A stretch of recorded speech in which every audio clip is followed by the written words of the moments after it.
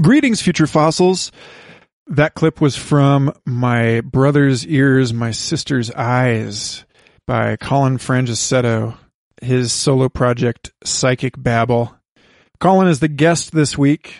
This is a pretty exciting week. It is my 16th anniversary with my partner, if you can believe that. We met young.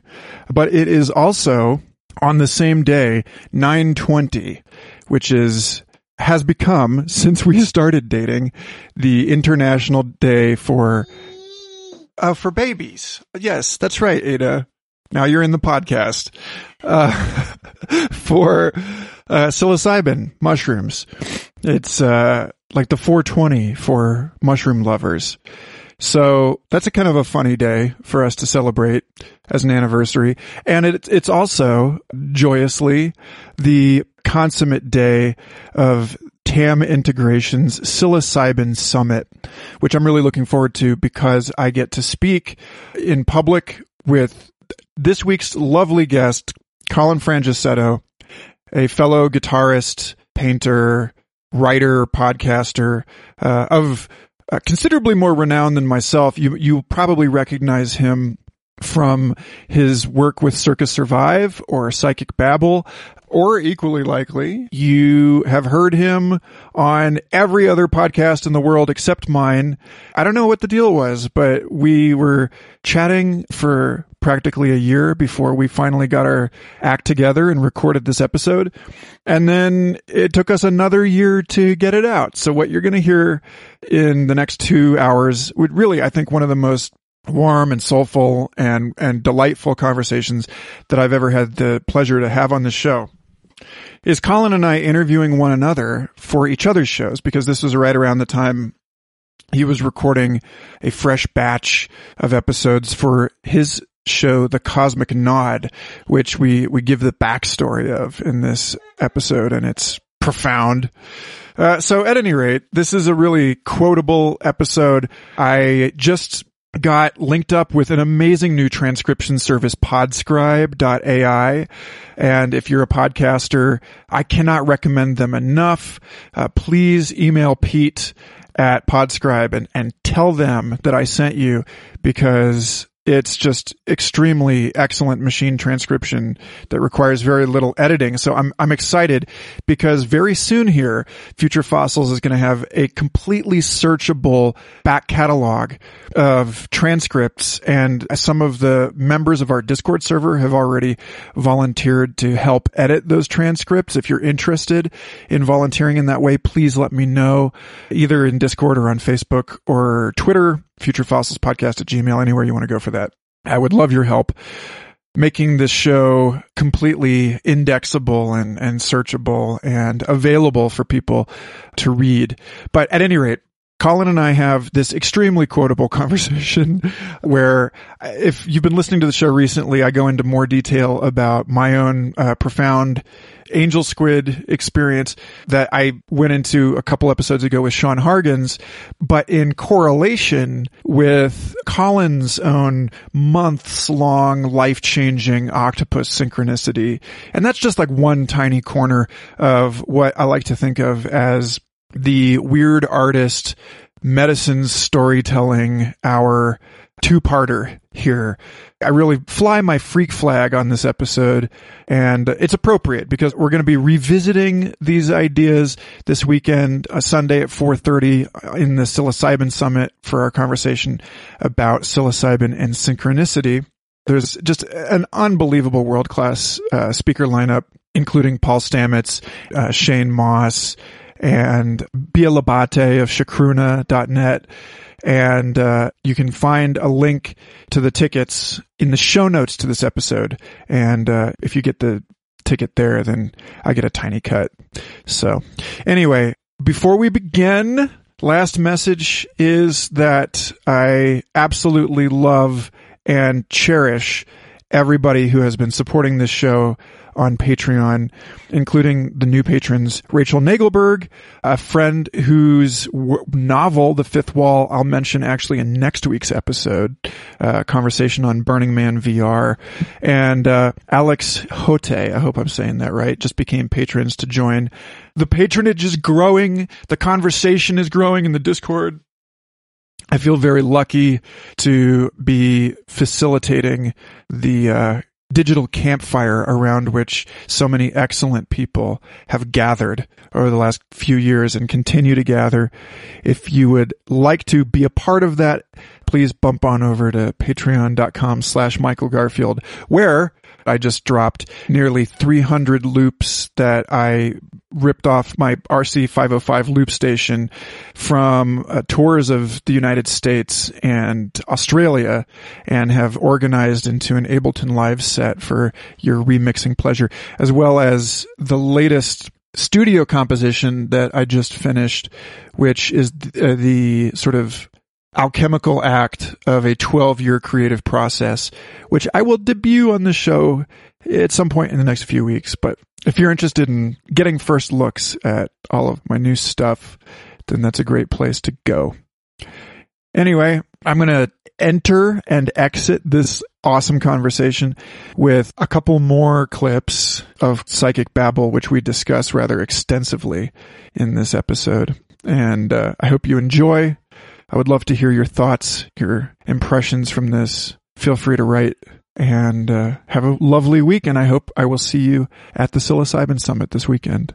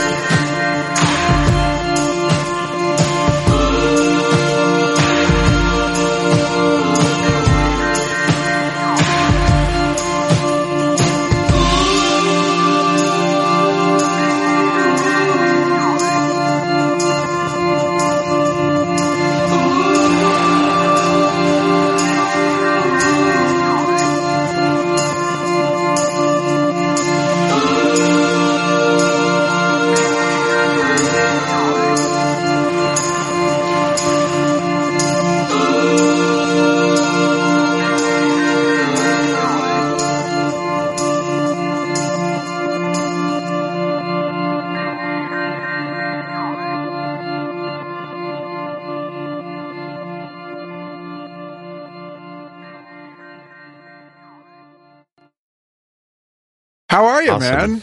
Good to Doing finally. good. Yeah, we're here. Uh-huh. We are totally here. Things are good. Just been enjoying some time at home, besides a little excursion to Peru. But Yeah. minus that, I've been home for a bit. Got home like the end of July, so I've just been chilling since then. So what is that like to be at home and chilling for you? Like, what does chilling mean? Yeah, I guess I probably shouldn't use that phrase. It's not really that accurate. I basically just shift modes, you know, like I shift to a homebody, I guess, somewhat obsessively working on visual art or writing or just some other medium. And even, I mean, I'll shift into music again, but often my downtime just winds up shifting to some kind of other passion, you know, generally. I was talking, this is in the Third Eye Drops Facebook group. I was talking to my friend Chris Noel had asked the group what YouTube videos to watch while tripping. And we ended up with this whole conversation where I was being like psychedelic dad, being like, go outside, you know, don't subject yourself to the attention manipulation engine when you're like even more suggestible, and like, yeah, that whole thing. But then it ended up being this conversation about what happens. This is a roundabout way of saying this, but tripping indoors versus tripping outdoors, which I'm trying to connect to your like calling at home versus calling on the road.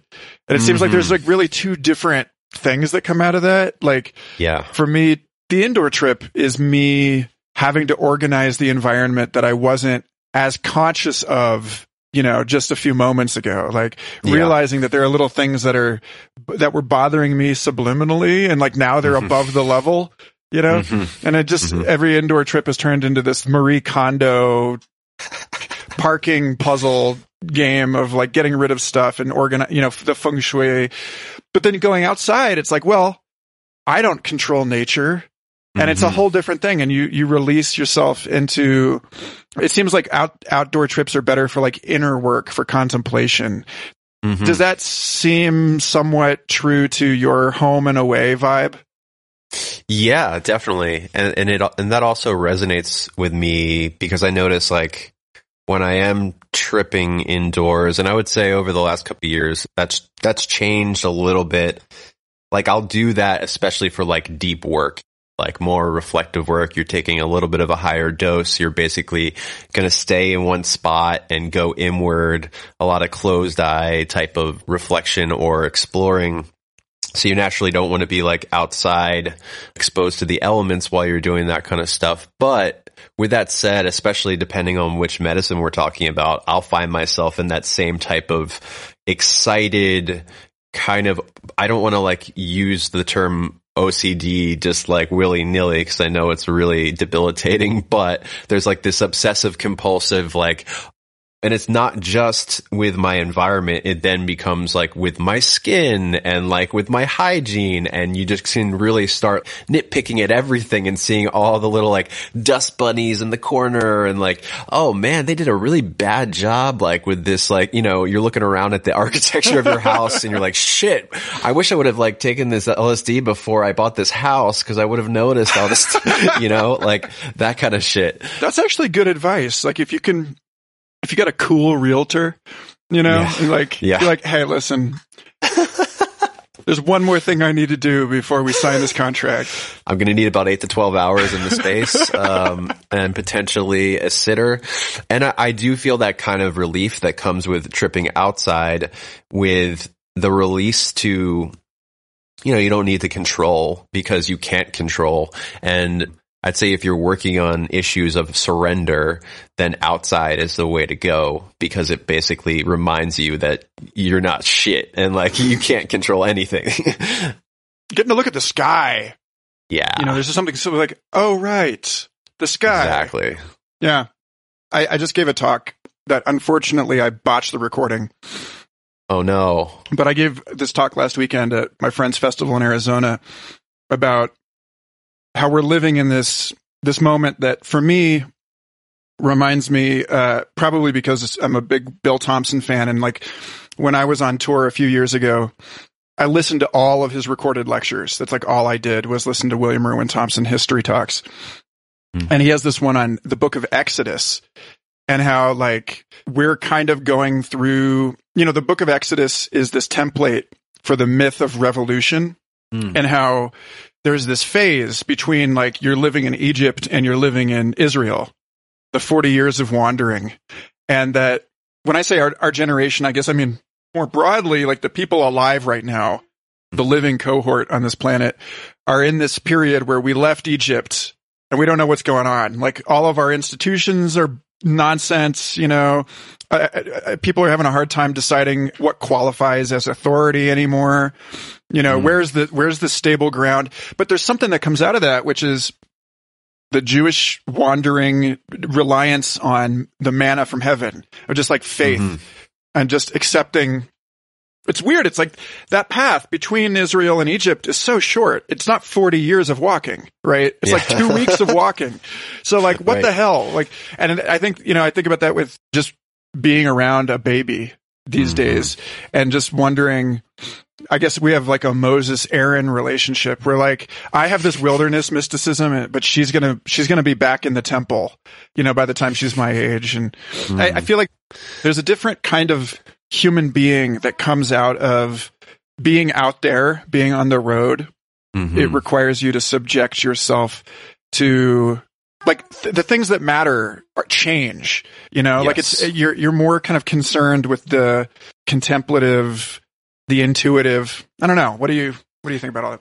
Yeah, no, totally. And I'm curious to hear more about obviously I would love to just hear more about your experience of like what's shifting for you being a father now. But yeah, I really relate to what you're saying as far as like, I think for me, when I shift into tour mode, it's weird. It's like I'll instantly, and again, I feel like anyone that has OCD is going to seriously crucify me about this, but I do realize that there's this sort of instant relief that comes once I actually get on the road. There's like this buildup of anxiety. And then once I get on the road, there's this relief of, which is probably dropping a lot of those concerns that are, I obsess on or are just constantly present at home. There's this shift. I feel the relief. And then there's these new concerns that take over, but there's this liminal space in between right before that where you're like, ooh, this is nice. I'm just floating and I'm surrendering and I'm just in the current. The current is taking me and this is beautiful. And then you're like, guitar pedals and like where's my day sheet? Where do I go? Where's the, and you're just like, but right before that happens is like this beautiful moment of relief, which I think I've listened to Adam Strauss talk a lot about his OCD condition, and where he talks about doing the ritual, the compulsive ritual provides a certain amount of relief at first, and then it dissipates. And I feel like that, that kind of feels similar to me. But yeah, there's always a new set of concerns. Do you think that your experience of time is different out there? I talked about this with Andreas Kapsalis. I mean, he tours solo, so maybe it's a little different. Like I remember a few years ago, there was a guy I spoke to who claimed that he had managed to go into that sort of, there's that yogic thing where you don't eat anymore, where you're like, your kundalini is high enough. You're getting all of your energy through your prana or whatever. Yeah. And he said that he was able to do it, but only when he was living alone.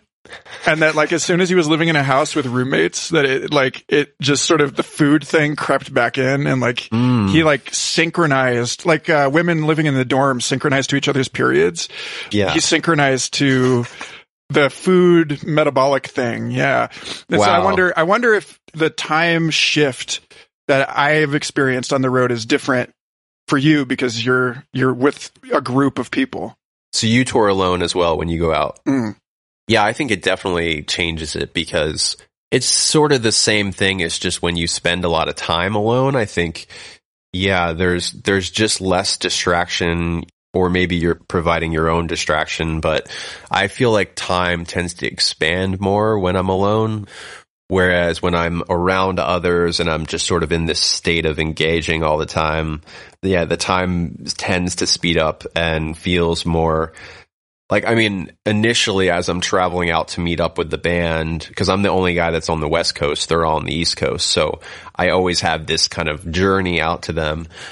It feels like, oh my God, this tour is going to be so long and it's going to be months before I'm back in this space and blah, blah, blah.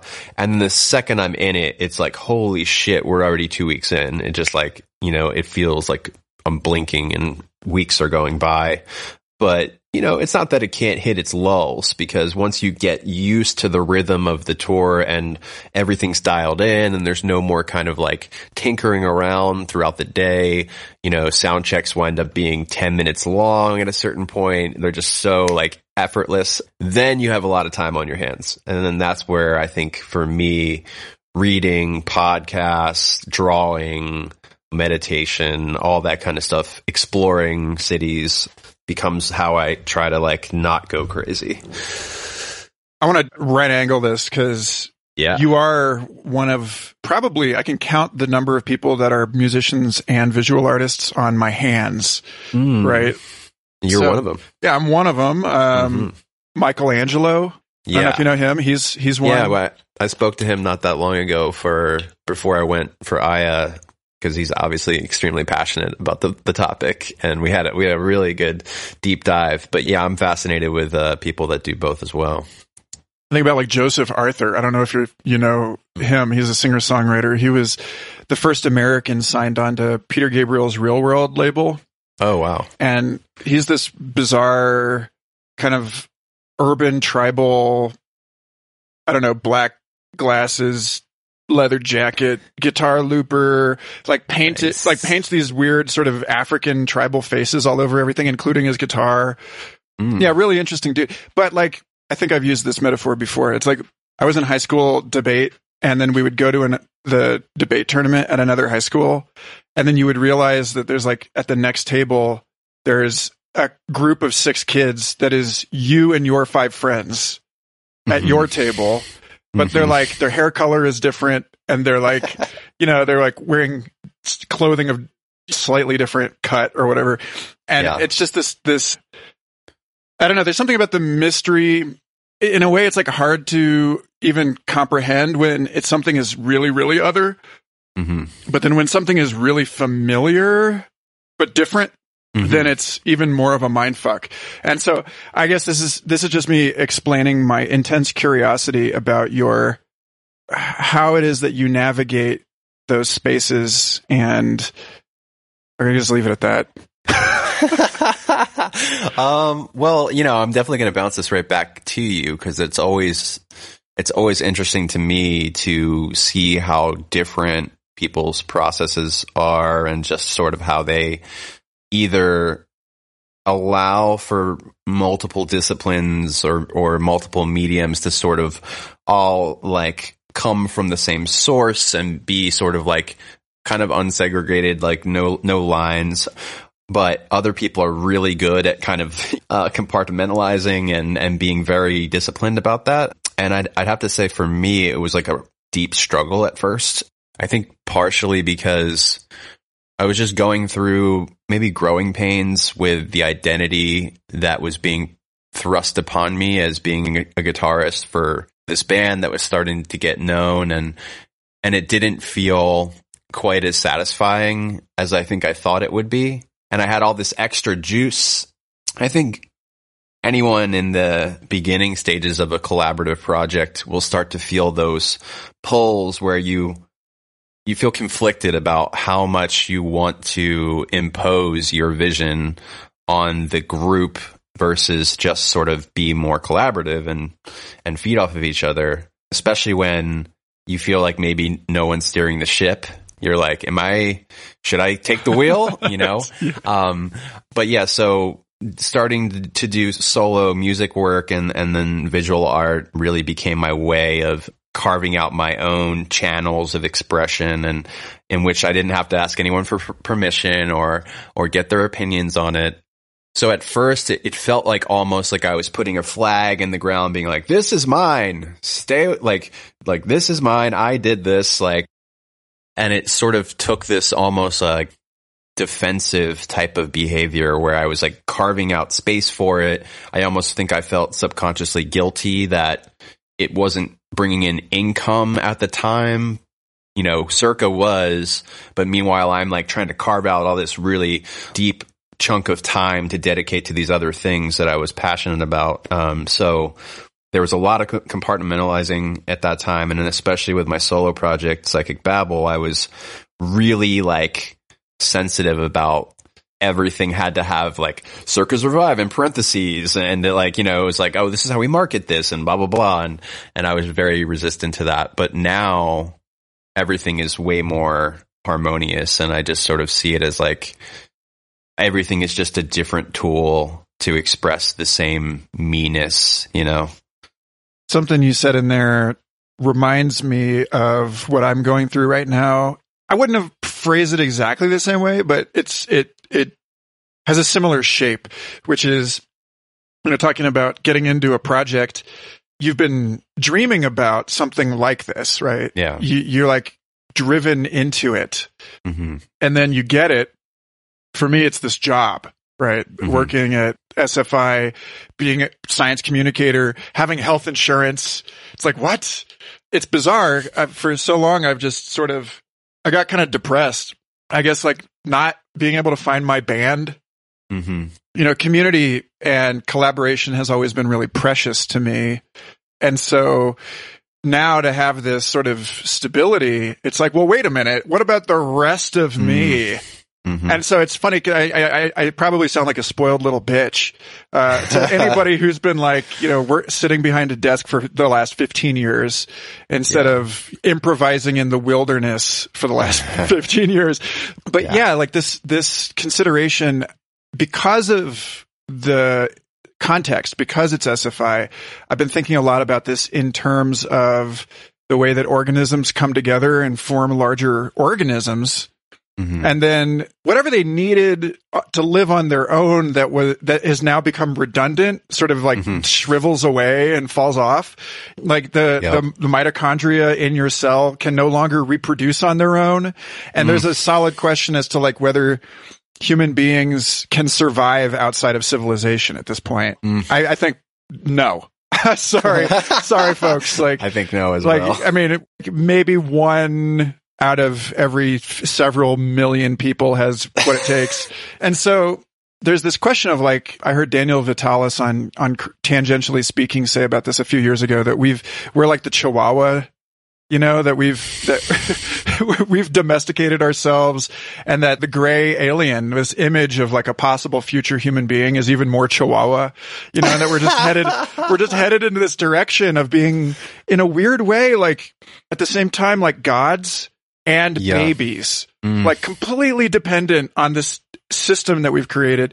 And so when it comes to the job thing or the band thing and the power and the awesomeness of being drawn into this collaborative structure where you're like, I have a purpose in this thing. I'm not just like defining my own role in the universe, but then it's like, well, wait a minute. That means inheriting all of this crap that like where like there's an enormous remainder. Like the longer you spend on your own developing your own life and world and skills and so on, it's an interesting question of like, it's been so hard for me to relegate things that I used to be doing professionally to hobbies now and be like, oh, art, that's a hobby now. Bye. You know, and like wondering, like, should I even be paying for that website anymore? You know, like what the hell? It's weird because people want to, I don't know, maybe you can speak to this if this resonates or not with your life experience, but like getting known for a thing, and then if you want to do this other stuff, then it feels weird. It's like, okay, you're Anthony Hopkins. Oh, you're a painter. Cool. Cause you're Anthony Hopkins. Or Jim Carrey, you know, great. You know, we're like willing to tolerate this, but like, but unless you're like a super rock star, super, then it feels like every hyphen you add is just like people just walking away. You know? And just be like, fuck you, man. You're not that great. Yeah. No, totally, dude. Holy shit. Yeah. Yeah. Wow. Yeah. I mean, that's fascinating to me. I mean, I would definitely say, I mean, just as a fan, keep paying for the website. I think the work is amazing.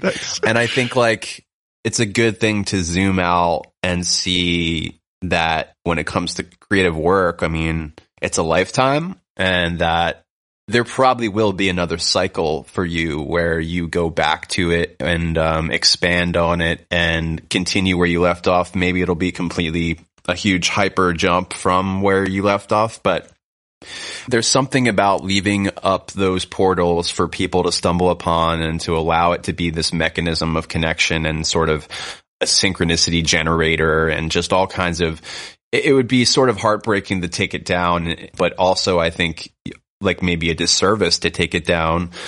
And yeah, man, I mean, it's hilarious the way you put that. I used to try to, I didn't say it quite as eloquently, but I think I wrote it down in like a phrase of like, everybody hates Bo Jackson. Like this idea, like who the fuck are you, dude? You already have one thing, you know, fuck you.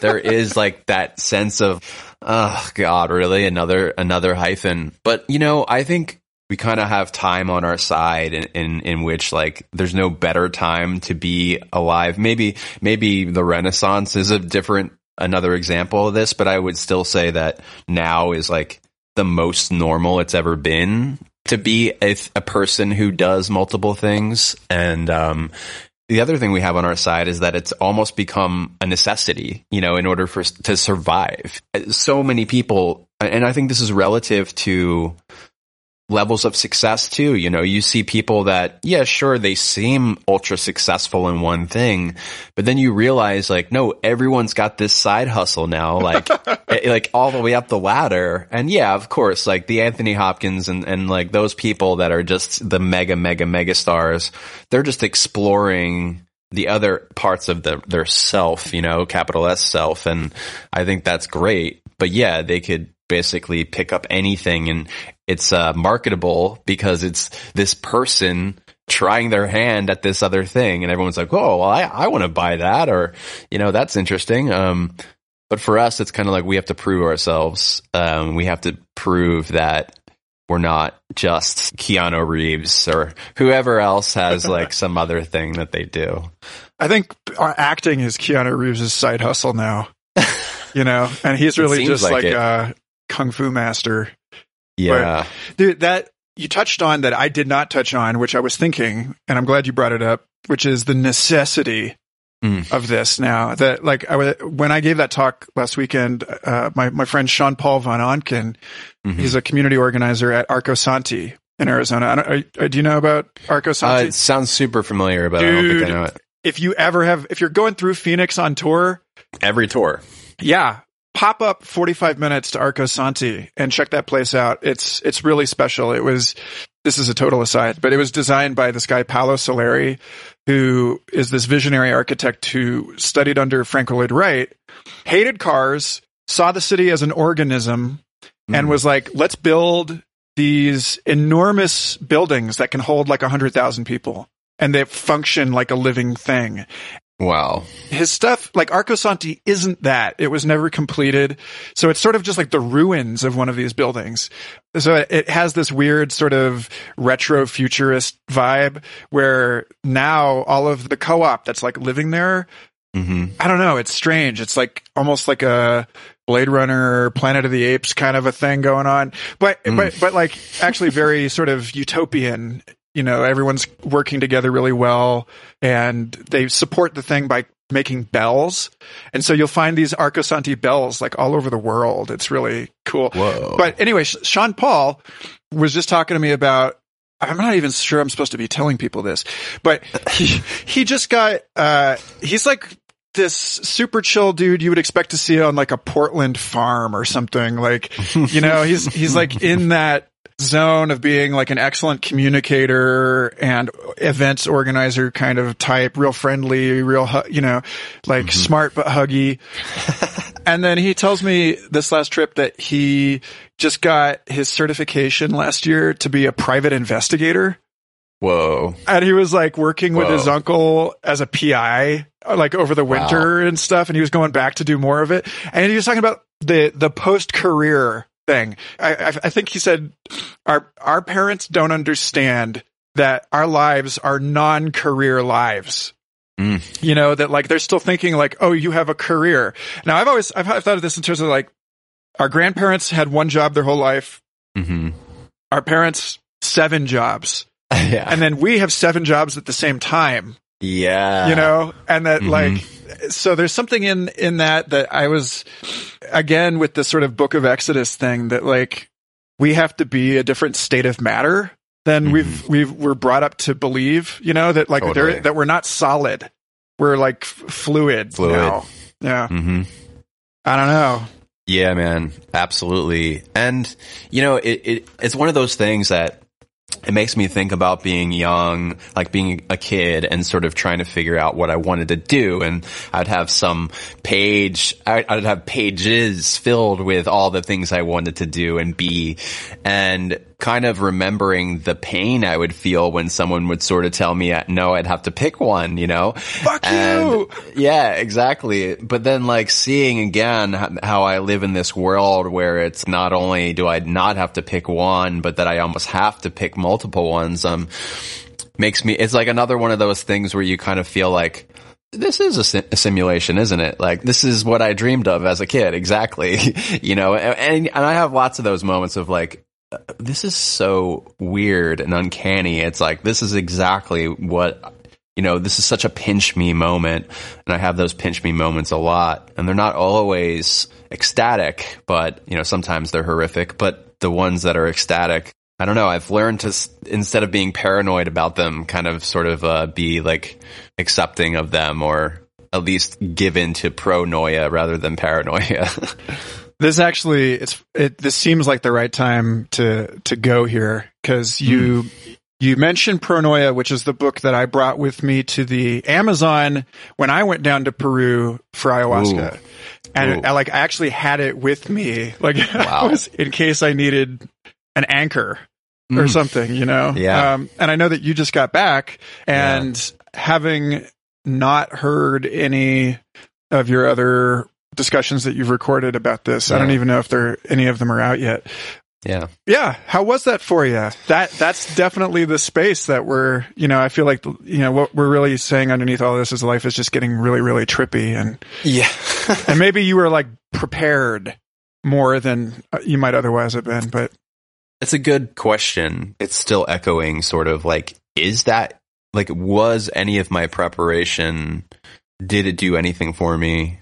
I'd like to think that it did. I felt like it did, but at the same time, for every question I had, for every struggle I went there to sort of face or investigate deeper, it just flowered out into more questions and more things to focus on, things to look at. And I think in a lot of ways, I expected that. I certainly didn't expect it to be some panacea or like, I don't know. I didn't expect to get all the answers, but I mean, it was absolutely wonderful. It was everything. It was horrific. It was beautiful. It completely, it changed, or it expanded upon the growing change that I've sort of been going through of just like, what I see as reality. I don't know, which I'm sure you're really familiar with. I know you have a lot more experience with it than I do. Not much, really. Just Really? longer ago. Okay. I've sat in ceremony twice in 2011 and 2014. Just once each time? No, a few times, but it was it was like over the period of a few days each time. Okay. But yeah. Cool.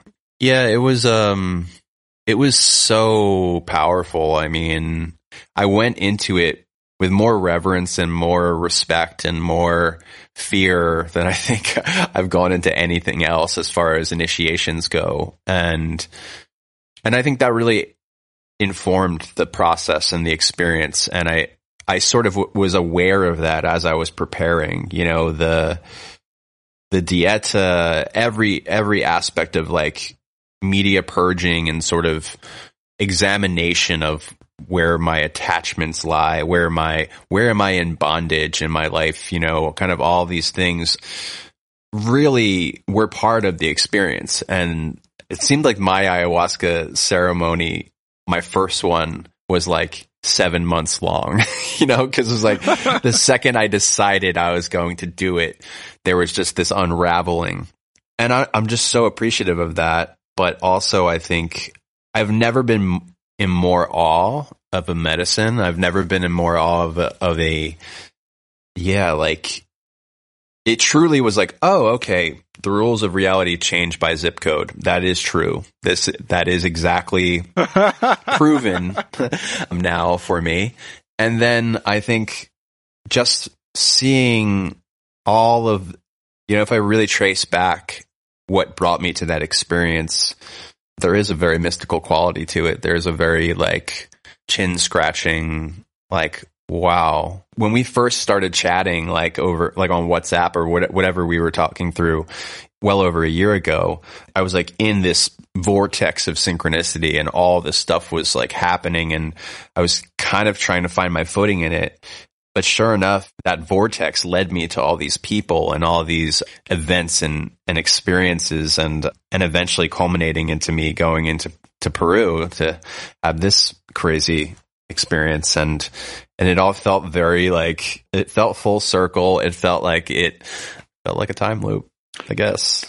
Let's put a pin in that, because I know you and I have both been like, ooh, let's talk about time loops for quite a while.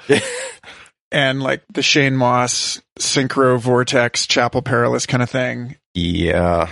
But you just said something and my little ears perked up, because this sounds so much like what I got out of my first ceremony when you said, I know now that the rules change by zip code. Yeah. So I want to could you elaborate on that, please?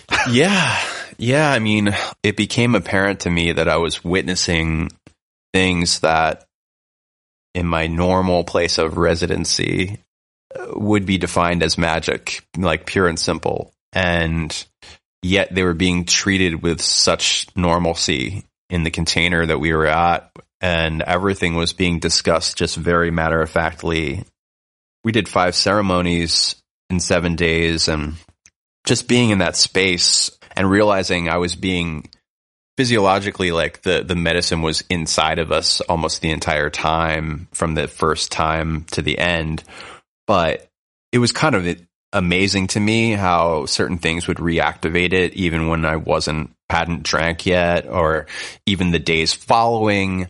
The second the lights went out, I would shift and literally feel as if I was back in the ceremony house in my chair, like teleportation feeling, like astral travel style, just witnessing, this huge group of strangers all individually going into these portals simultaneously. And when we were all just, discussing our experiences, and it really felt like there wasn't a one that didn't have some element of what the fuckness to it. Like, how could that happen? And, and just whether it is like this, like non-local, non-linear aspect to it, which is definitely the element for me that has me constantly being like, wow, like that has me in awe a lot. But also just the telepathic aspect of it. Never so clearly have I experienced telepathy than in that medicine. Well, explain what kind of stuff you were. I mean, sensing. It was everything from feeling like I was having someone else's experience in the room to then have it being confirmed by talking to them later, to then perceiving these Icaros coming from Don Alberto, and at points feeling as if it was being translated in my mind and I was getting exactly the message that I then found out was in the song that I didn't understand because I don't speak that language. Just moments of like, you don't even need to confirm it afterwards. I mean, I wound up doing these kinds of questioning later on as we would have these dialogues. Anytime it would happen, especially with the shared experience of the others in there. But it was just this sense of, oh, I'm experiencing telepathy right now, like in the moment. And, I've had things that had telepathic leanings or kind of felt as if, oh, that's the implication here. But this was like, oh, fuck, I'm actually experiencing this in real time. And that's a new thing. Well, now, okay, so this is one of those big questions, right? About the time loops thing, right? Which is, Eric Wargo's cunning maneuver here is by identifying that, like, there haven't been telepathy experiments where the subjects didn't get confirmation afterwards. Mm-hmm. And so there's this question of like, am I actually reading your mind, or am I just reading my own future mind? Right. That's a really good point. So I shouldn't have confirmed. Yeah. Well, it's like, how would you otherwise know? Like, it's how do you keep yourself from asking in a way that then becomes useful to the corpus of psychic research? Like it just, right. But when I was in ceremony 5 years ago, a big piece of that for me was this sort of blurring of the past in the same way that there's a blurring of the future, of like the overlapping possibilities, and sitting down with my partner being like, hey, did this thing happen like this, or did it happen like this? And being in this sort of space where it felt like I was like halfway out of our timeline and like couldn't remember which timeline I was supposed to be in, sort of, so there's like this thing about high dose psychedelic experiences where, I don't know that I would be having this show at all if I didn't get into these spaces where this kind of question were coming up, where it's like, wait a minute, what is the past? What is the future? Like, what does it mean? Are we actually, because if we are telepathic now, then there's like a static snapshot of some bigger mind that we're involved in now. Mm-hmm. But like, if that's not the case and we're just reading our own future, then that shape is different. It's a different thing. Like, it's not like you and I are joined in the way that we might be kind of inclined to think about it in the body of some invisible squid or whatever, You know, it's like, why is it always a squid? God damn it. or a That was like- jellyfish. no, but for me, my synchronicity vortex revolved around octopi and squids and it's just always like, I mean, I know that there's this archetype and that it really does represent sort of the unknown, the alien. It makes sense that it fills this space in the imaginal realm, but God damn it. It just always comes up. So, okay. So what was your, is it even possible to compress the squid synchronicity vortex? I think at some point I was in it and I was explaining it to anyone that actually cared. I think at some point I measured it at like 4.5 hours it would take to get through the whole thing, right? It was crazy. I was just like, well, okay. And now it's like this self-protective mechanism where it's like, oh yeah, just go ahead and try to explain this to anybody. You know, it makes it so that it's impossible. But, you know, it was just truly a synchronicity that was born in a psychedelic experience in Hawaii with my band, and we all took penis envy mushrooms, very intense, and had this extremely meta synchronicity that played on the concepts of like skepticism and belief, which I've had play out in many psychedelic experiences. It's like these camps kind of get built and you watch this. Oh, you mean like within the group? Like people, yeah. Like I saw that. Oh, did you? That, yeah. That and just the nature of the person, whichever way they lean, gets amplified, obviously, in the experience, and it's like reinforcing. So there's very seldom is there the moment where like the skeptic becomes the believer. Like that's the moment we're all always waiting for. And in fact, that was this first synchronicity was born out of me saying to my bandmate, like, what would it take to make you just be like, what the fuck? And he was like, I don't know, but you know, it would be more than that.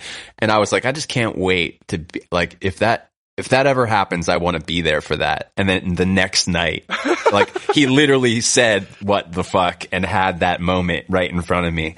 And that experience was all around the octopi, was part of it.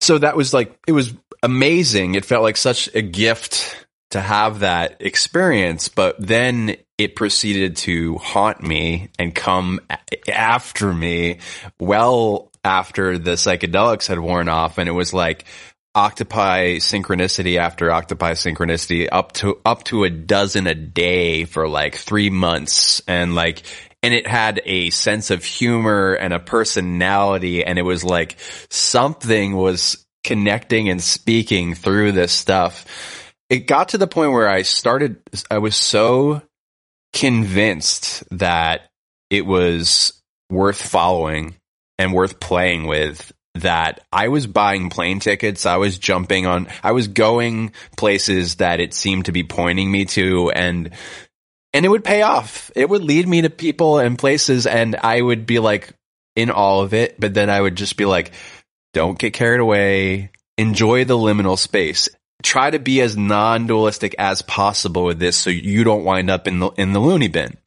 Because I think that's what does put us into the loony bin, is that our rigidity to being open to the maybe, and I think I can understand totally being attached to skepticism to a point where you want to resist any of these tempting conclusions as this is unfolding. But I was really lucky to have people around me that they didn't see it as, like you got issues. They were kind of like, wow. Like a lot of them reinforced the wowness of it. And I think probably because I wasn't exhibiting any extremely scary behavior, no one was like, hey, you might want to talk to somebody, So I was lucky that my set is one of openness and not trying to categorize or even dominate an experience in which I have to know why and how.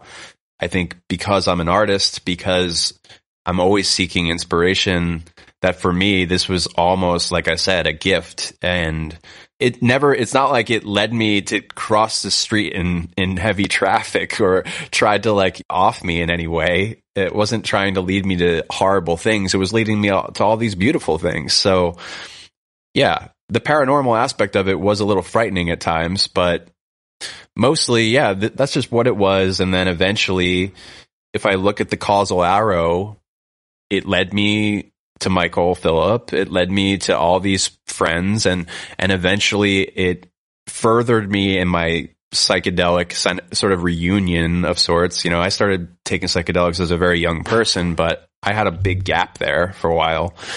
So yeah, it led me back into that, and then eventually led me to Peru, and then I wound up even having on my most difficult trip, I wound up having finally a confrontation and interaction with an octopus in my vision, you know, and it gave me this beautiful lesson, but it was just kind of ironic because I'd been doing a lot of like therapy and stuff leading up to this, and actually working with a psychedelic therapist and who specializes in integration and preparation. And I was talking to her beforehand being like, I'm kind of terrified that I'm going to have this kind of confrontation with this entity that I don't presume is actually an octopus, but it's been using it as a mask, and it's going to sort of, who knows, you know, just like, it's just going to open its jaws and swallow me. She was just like, you know, you have to just welcome it and see what it has for you. And I was just, you know, I knew that was true, but I was also subconsciously resistant to that. And the beautiful lesson that wound up coming through was in my hardest moment, in my going through what I thought the normal time is 4 to 6 hours. You know, I found myself in a 12-hour excruciating hell experience. But at the tail end of it, as I was still in vision and sort of like in the depths of despair, I had this gigantic octopus floating above me, sleeping, giving me this download about loneliness and the importance of companionship with other beings, and how it sort of reflected to me that I had caused its loneliness by refusing to accept its existence. You know, it's very, very, very profound, but overwhelmingly this emotional download that came through was how sacred companionship is and how sacred other beings are, like what we can give to each other by having these experiences together, by just, you know, spanning time together.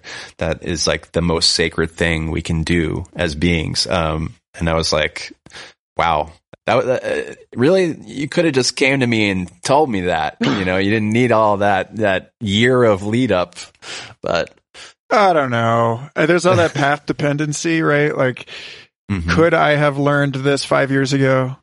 No. And it's true. Yeah. I needed all that. Are you an OA fan?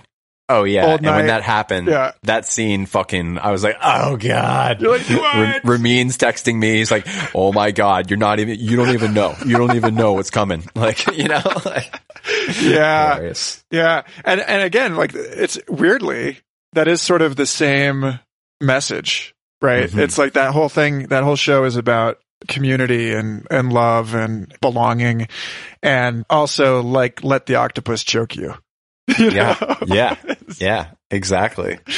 That's yeah. Another thing that you just said I found really interesting was that it was asleep.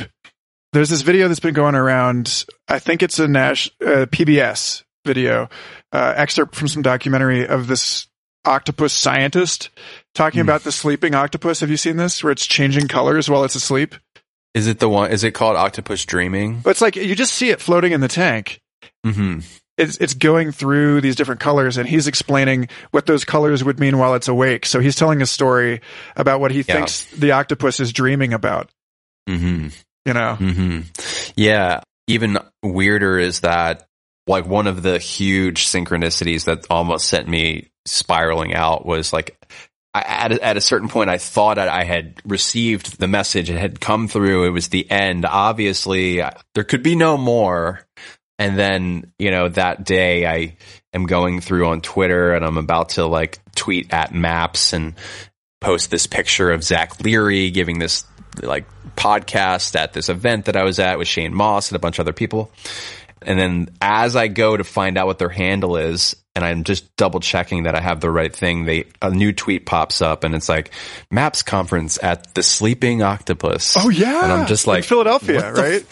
Yeah, Pittsburgh. Yeah. Oh, Pittsburgh. So I wound up going to that last year because of that alone and made a bunch of friends. But that really, I think maybe that was that, and watching those kind of videos maybe is why it presented itself in that way of sleeping. It also was, I was trying to sleep too. I was like in this position of trying, just in torment, laying in the ceremony house and wishing I could move, but I couldn't. This is mostly physical, or was it mental, emotional? Because it was still a completely dark space. It was still producing a lot of visions. And I think because I hadn't purged at all, I was still having the blocky 8-bit sort of typical tryptamine kind of vision. But then the second I would close my eyes, or sort of like be half enclosed eye, half opened eye, I would start having visions. And all the elements were perfect because they had a pool outside, and like the lights through the pool were sort of reflecting into the dark space of the ceremony house. So there was like that kind of wave ambient light happening. So it created the perfect effect of, oh, I'm underwater. And so that wound up being the vision with the octopuses, that we were both sleeping at the bottom of the ocean together. All very poetic, and, you know, which is, again, just the mystery of ayahuasca, is how poetic a lot of it is. I mean, and there's pure chaos too, but I found that a lot of my bigger lessons and quote unquote downloads were just so poetic. You know, I was just overtaken by the intelligence of it. Yeah. I don't know. Did you find that at all when you were with it? Like, yeah. How was your experiences? Like, what was they like for you? Jesus Christ. I'm afraid to see. Here's the thing. Like, when I first got back from Peru in 2011, I was going around telling everybody, like, I feel like I took the content literally. Like, I don't think I was reading it like a poem. I was like, I saw what's going to happen over the next several years, you know? And I think I missed when I like reading Eric Davis's High Weirdness. I don't know if you've read that book. It's spectacular. It is. And he talks about how Terence McKenna sort of like lost the plot. Like he became too literal. He like held on his own hype. Yeah, exactly. He drank his own Kool-Aid. And I think that that's where I was after the first one. So it's hard for me to know. Like, I will say that, like, to your thing about reality having different rules and different zip codes, one of the big things that I came away from that first, and admittedly ours was weird. I went down with Papadosio, the band, and their friends and their girlfriends and their tour manager and everybody. There's 17 of us that went down together. It was not a healthy place. Like, it's not like Blue Morpho. I don't think the container was held very well at all. It ended up getting shut down because of unethical stuff. Oh, wow. Okay. Like, only like a year or so after we were there. And yet, I went down kind of expecting it to be a really difficult, like a warrior initiation thing. And so, even though there was a lot of questionable stuff going on, like the first thing was that we were all separated. The shaman guy, I can't call him a curandero. He's more like a brujo, right? Like, he looked like Wario, for starters. Yeah. He looked like the Peruvian Wario. And he was kind of an intimidating, kind of an asshole, kind of a guy. And like, for me, it's just sort of like, okay, well, people with access to, you know, with one foot in the other realm kind of don't have the same responsibility. Like, I was just reading this thing about whistleblowers, and like whistleblowers tend to be people with their own strong values, and like they're, you know, the public has a weird conflicted relationship with them because they're often kind of assholes, you know? And I think the same thing is true of like gurus and medicine people in general. You know, they're not necessarily in service of your human rules or whatever, you know, but at the same time, he definitely did some horrible shit that he deserved to be addressed for. But at any rate, so I was in that sort of space with it where I was just like, all right, whatever, like you're going to, kind of be an asshole to us. You're going to be, you're going to separate us all and put us on our own spaces. I was actually Drill glad. Sergeant-esque. Yeah, I was glad for it because I was like, I had to do so much purging on that trip that I think I would have been mortified if I'd had to have been in a group. Like I was just like naked and shitting myself for an entire night, one of these nights, just like if I don't know how that would have even worked if I'd have been sitting in a group of people, like the idea. And luckily, when I sat in ceremony in 2014, also very unorthodox, it was a daytime thing. 2 of the 3 times that we drank were during the day. And it was regarded, like the last day, he actually took everyone on like a silent processional through the land. And we, so we were up and moving and encouraged to stretch and go walk around and commune with trees. Cool. And yeah, so it was very different. That's all necessary context. None of that answers your question. That's all right. I love it. So the thing with the reality and different rules, pluralism and so on, that first Peruvian trip, I had the sense that I was being shown the actual geometry of our galaxy, that our map of the universe is completely wrong. And it was really specific. It was like, you misunderstand redshift. Redshift and blue shift is not about the relative motion of these things, but about the dust getting in the way or not getting in the way of. It's more like a red sun sets, it's not like the sun is zooming away from us. And so it was saying, okay, so what you haven't done is mapped out all of these bands of electrically charged space dust that exist between these solar systems.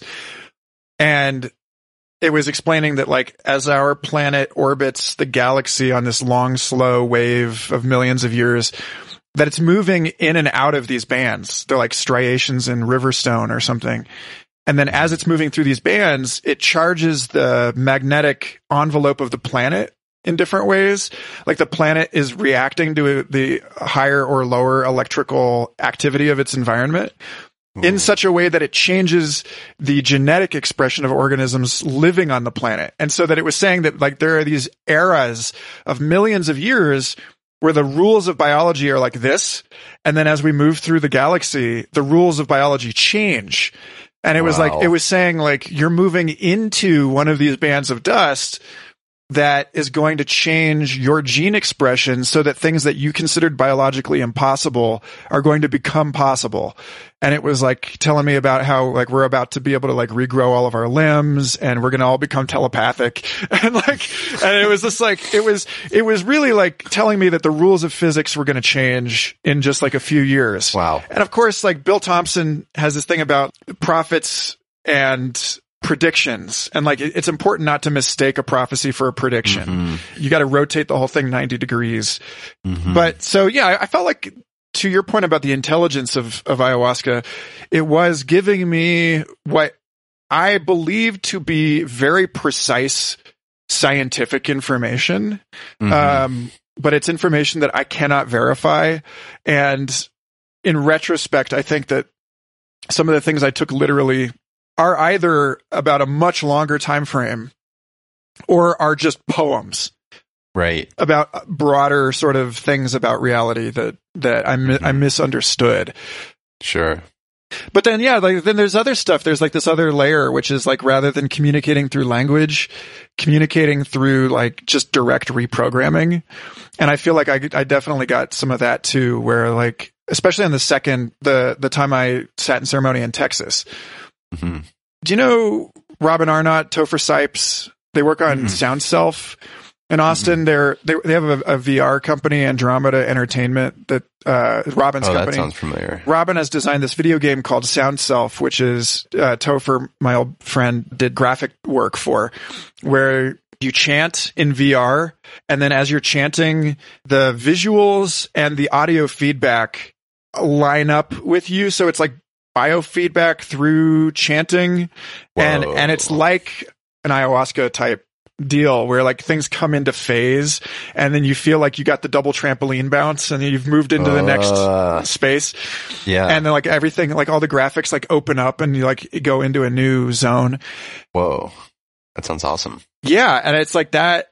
There was something about that, about like calibrating my attention to something that I was seeing with my eyes closed so that like all of these circles rotating at different speeds would like combine like a combination lock. And then as soon as they were all synchronized, then it would start flashing. And I felt like I was actually, what's the word? Optogenetics, where like they shine light into the brains of mice and then they give the mice like new memories. Like they teach the mice how to run a maze or whatever by activating their DNA with laser light. And I was like, that's what's going on right now. Like I was like, I don't know what I'm being taught, but I can tell that my brain is being reprogrammed by this weird, like what is essentially like a baby toy that I'm supposed to be looking at, you know, like it's like this thing on the ceiling and it's just like, look at this. And then it's like, there you go. The injection. So wow. Yeah. That sounds somewhat familiar. Yeah, definitely. I mean, I had so many weird interactions with shapes and lights and what I would dub as light beings. And there was just so obviously, whether it was all like allegory or just like whatever, it felt like there was this, even if it was my conscious, my higher conscious, like that it was connecting me to some part of myself that knows infinitely more than my conscious mind. I was just constantly astounded by it being so in control and sort of just giving me exactly what it seemed to know what I needed in order, like the perfect kind of combo to give me either whether it was an emotional thing that I needed. Like one of my intentions was to like understand self-love in a way that I haven't been able to, which is to experience it without simultaneously analyzing it, you know, because that's one of my biggest parts of myself is that. So doing like IFS therapy, which I was doing the Michael Garfield binge leading up to this, and I heard you talk about a process called Big Mind, which sounds exactly like IFS to me. So I've been doing a lot of IFS, which is internal family systems therapy, and it's all about how the self is multiple and how you have all these autonomous parts and they all have things they want, and there's a lot of polarizations inside. And essentially, you know, what I uncovered doing this work was that the reason why I can't quote unquote love myself is that a huge part of me is this ever present analyzer that can't let go of its job. Therefore, I can't truly feel self-love because I'm sitting there analyzing the concept of self-love while I'm trying to feel it. Anyway, in the medicine, it was like it knew exactly what I needed in order to feel it. And it chose this visual representation of a film strip that was just, you know, infinite in length. And it just showed me thousands of versions of myself and all these memories of me helping someone else or just having some kind of human connection that I would see as beautiful.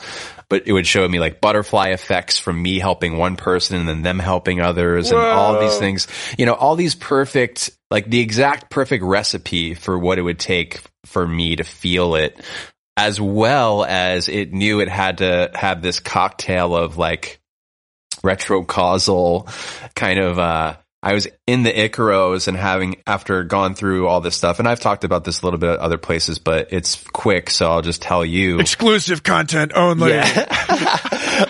But I was having this moment where I found myself staying on the surfboard in my first ceremony, which was like, at this point, I had gone through the most profound ego death experience I've ever had, where I was just annihilated and lost all sense of my being and was coming back, and it was like giving me some of my pieces back. it felt like it had to do that in order for me to be able, it was like, okay, we have to get rid of this analyzer. And the only way that's going to happen is if I totally obliterate you. So then it obliterated me, then started building me back up, but building me carefully so that the analyzer couldn't come in. And it had to show me this moment where I was locked into the Icaros and the Shikapa. And this is something I've walked around doing my entire life, where I walk around with this sort of nod, and it's to no music, and people would always sort of comment on it and, you know, kind of joke about it, but I do it compulsively and I don't necessarily consciously hear anything. So this moment where I'm locked into the Shikapa, all of a sudden, like a 360 vision of myself in the darkness of the room, nodding to it, then film strips out to thousands of me all the way back to being a kid nodding to nothing, all nodding, all these selves nodding to the Icaro as if it was showing me that it had magnetized me from like a time I was a kid all the way to this moment. And from there is where it then spiraled out and built out all these beautiful butterfly effects and kind of like, and it just kept saying, look at you, like, you know, like encouraging me to kind of like gaze in the mirror of like why I should love myself, you know. That was just like, wow. So that's what it takes, huh? Like that's what it takes for me to love myself, is to see all that. Wow. I'm a little high maintenance, I guess. But yeah, that was quite amazing. Well, you know, that is amazing. There's a couple things in there. One is, I don't know enough about internal family system stuff to know whether this is a part of it. But one of the things that I really liked about Big Mind, or that I value about that, it's funny, you know, even saying I like Big Mind, it's like, all right, well, which me? Right? Who's talking right now? Which is the value of that kind of thing, is like, you know, you're starting to recognize the multiplicity of it. Or of I am, you know, like who am I? You know, that's why I always thought, I'm now on just like a fractal tangent, but I always thought the devil gets a bad rap when they're talking about, you know, our names are many because our names are, you know, I am Legion, this whole thing. Well, it's like, well, all of the angels are like that. You know, it's not just the devil. It's like all of us are a plural. Absolutely. But so there's this thing about the analyzer in Big Mind, all of the voices, you ask them at some point, well, are you ever going to stop doing this? You know, are you ever going to stop being the skeptic? Are you ever going to stop being the romantic? Are you ever going to stop being the vulnerable child or the damaged self? And each one of these voices, in its angelic, eternal, archetypal purity, is like, no. It's like, that's like saying Pikachu isn't Pikachu, you know, it's like it's like you just are that thing. You're going to say Pikachu for the rest of your life. And so that seems really essential. Yeah. To allowing it to be what it is, you know, to knowing that your wounded nature is always going to be wounded. And specifically that because it's like the queen chess piece makes it so that the bishop doesn't have to be the queen. It's like your damaged self takes the bullet for the rest of them so that it can be like the Christ on the cross, the perfectly wounded thing, and then everyone else is not. And like that really is, I think, I didn't expect to go on a Christianity rant. Like I don't consider myself a Christian per se, but I really value that piece of it. The idea, I think it's a mistake in the same way that I made a mistake about ayahuasca to see the like, well, Jesus died for your sins thing. It's like, well, that doesn't mean that some dude 2,000 years ago took a bullet so that you can be a douchebag to everybody and like get away with it. It's like what it means is that there's a part in each of us that is crucified. Yes. You know, in order to be the like that stone that, you know, again, like the stone the builder threw away or whatever, you know, it's like that's the right piece that you need to build that thing. The other thing I wanted to bring up from what you just said was the issue of you rocking. I love that, like the nod, you know, like seeing the eternal nodding. So that's what I'm calling the podcast, by the way, the cosmic nod. The cosmic nod, yes. Yeah. Well, it's funny because when I haven't released this episode with Michael Phillip from before he went to ceremony, I'm like way overdue to put his episode out. But it was all about his experience with a different I think it was like a psilocybin trip or something, where he talked about getting the cosmic wink. Yeah. Oh, cosmic yes. Oh, the cosmic yes. I remember that. Yeah. So there's lots of cosmic affirmation. Oh, well, he gave me the, as I was telling him about that experience, he was like, the cosmic nod. And he's like, that's what you should call the podcast. And I was like, I think you're right. I think you just named another podcast. He named Godsee's podcast. I'm like, well, I think, yeah, great. So so he's to blame. Okay. He is to blame. Yes. Well, so that thing though, to go back to the time loops thing, is that Wargo talks about jouissance, the habit that, like that lover that, is bad for you, but it's just so good, or the cigarettes or whatever it is. Yep. And he says that that the whole deal is that if precognition is about rewarding you for making decisions that favor a future state of yourself, like that it's like an evolutionary reward feedback loop thing.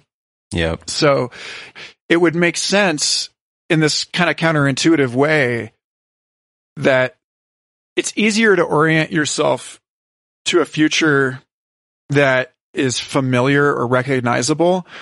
He was kind of suggesting that that's why people get into these weird habits, these compulsive, repetitive patterns, because you're anchoring yourself, you're making the future easier to understand because that you're an addict or whatever. Like, that you're going to be sitting there with your highball at 10 p.m. tomorrow night and 10 p.m. the night after that. Right. And so it's just funny how like that there really is like a kind of a stitching that we do through time in order to sow the course of our lives or something. I don't know. Yeah.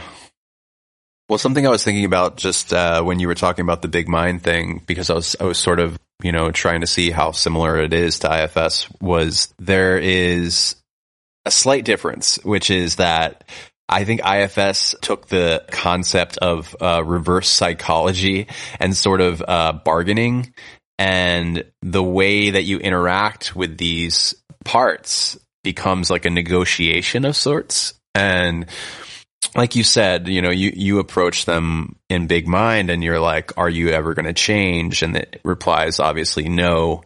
Now, the IFS approach is a prodding of, what would you like to do if you didn't have to do this job all the time? Oh. Or what are you afraid would happen if you didn't do this job?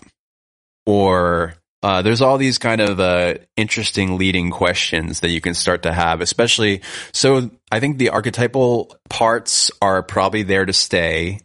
And again, it does embrace the concept of acceptance of that and nurturing and sort of not trying to expel shadow parts necessarily.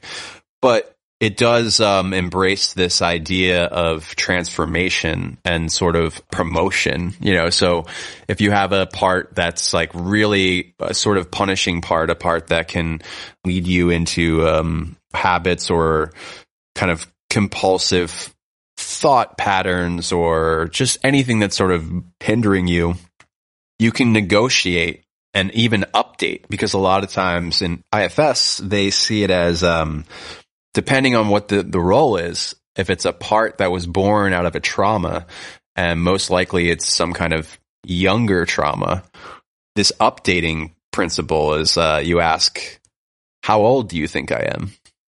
And often the first response is a single digit, and you have to respond with, actually, I'm 38. And I can protect myself, and you kind of have to update it. And once you update it, there's sort of an instant somatic response that you can sense happen as some of these parts get updated. And at even times, if they get relieved of their duties, because they feel like, oh shit, I don't have to do this weird thing I've been doing that was born out of this mechanism of thinking I wasn't being protected, or whatever. So there's this sort of like sly part of IFS, which is you're never trying to force a part to give up its role. In fact, the first time I did IFS, I noticed instantly that these parts that I was dialoguing with increasingly got aggressive with me because I think they were perceiving that I was trying to expel them.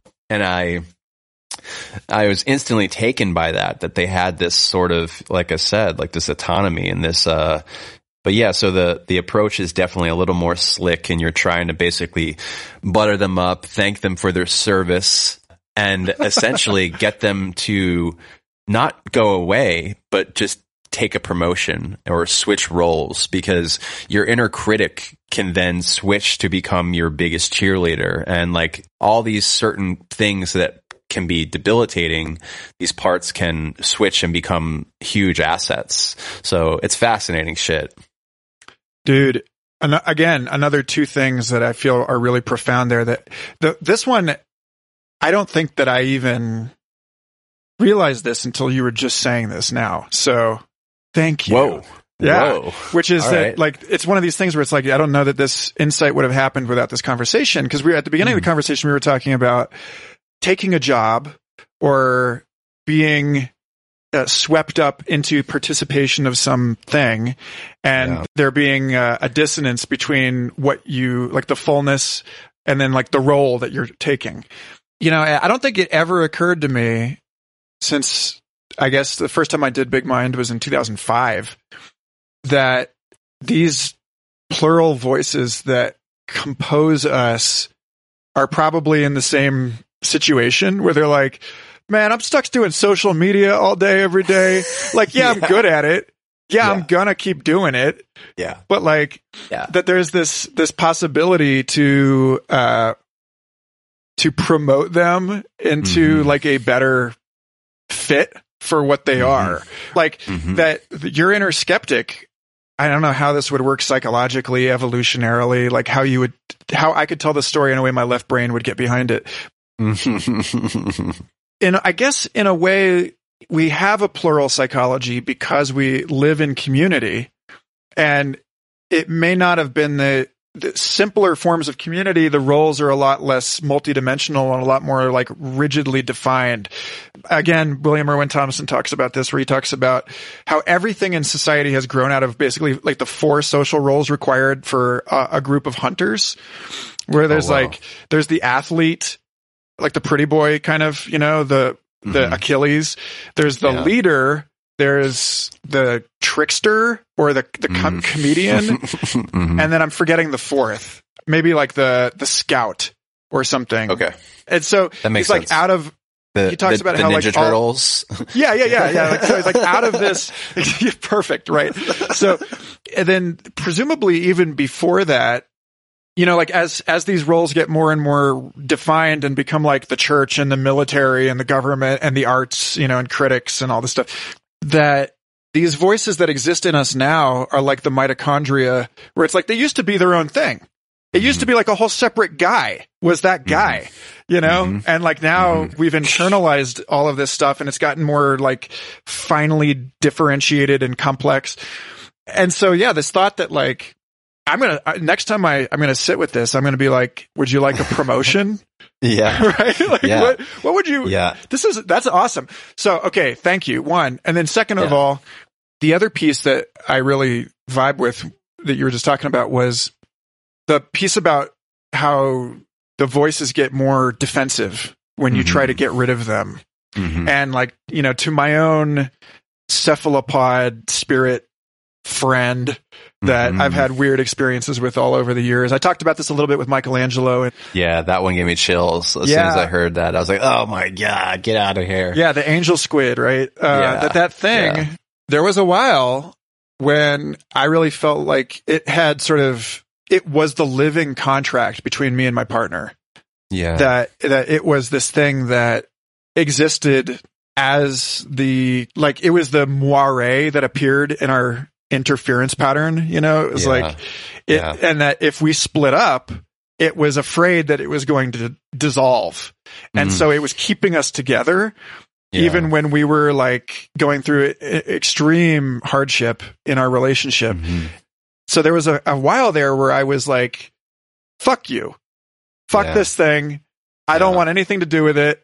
Yeah. You're a spiritual parasite just pretending to, you know, inhabit me as a friend or whatever. I'm not going to worship you. In fact, go away. And I remember this was like 2 years, I guess, after we met this thing. I had a trip at the lake with some friends, and I had decided, I was just like, get out of here. I don't like you anymore. Like, now's the time. Fuck off. And this is actually one of the scariest things that's ever happened to me.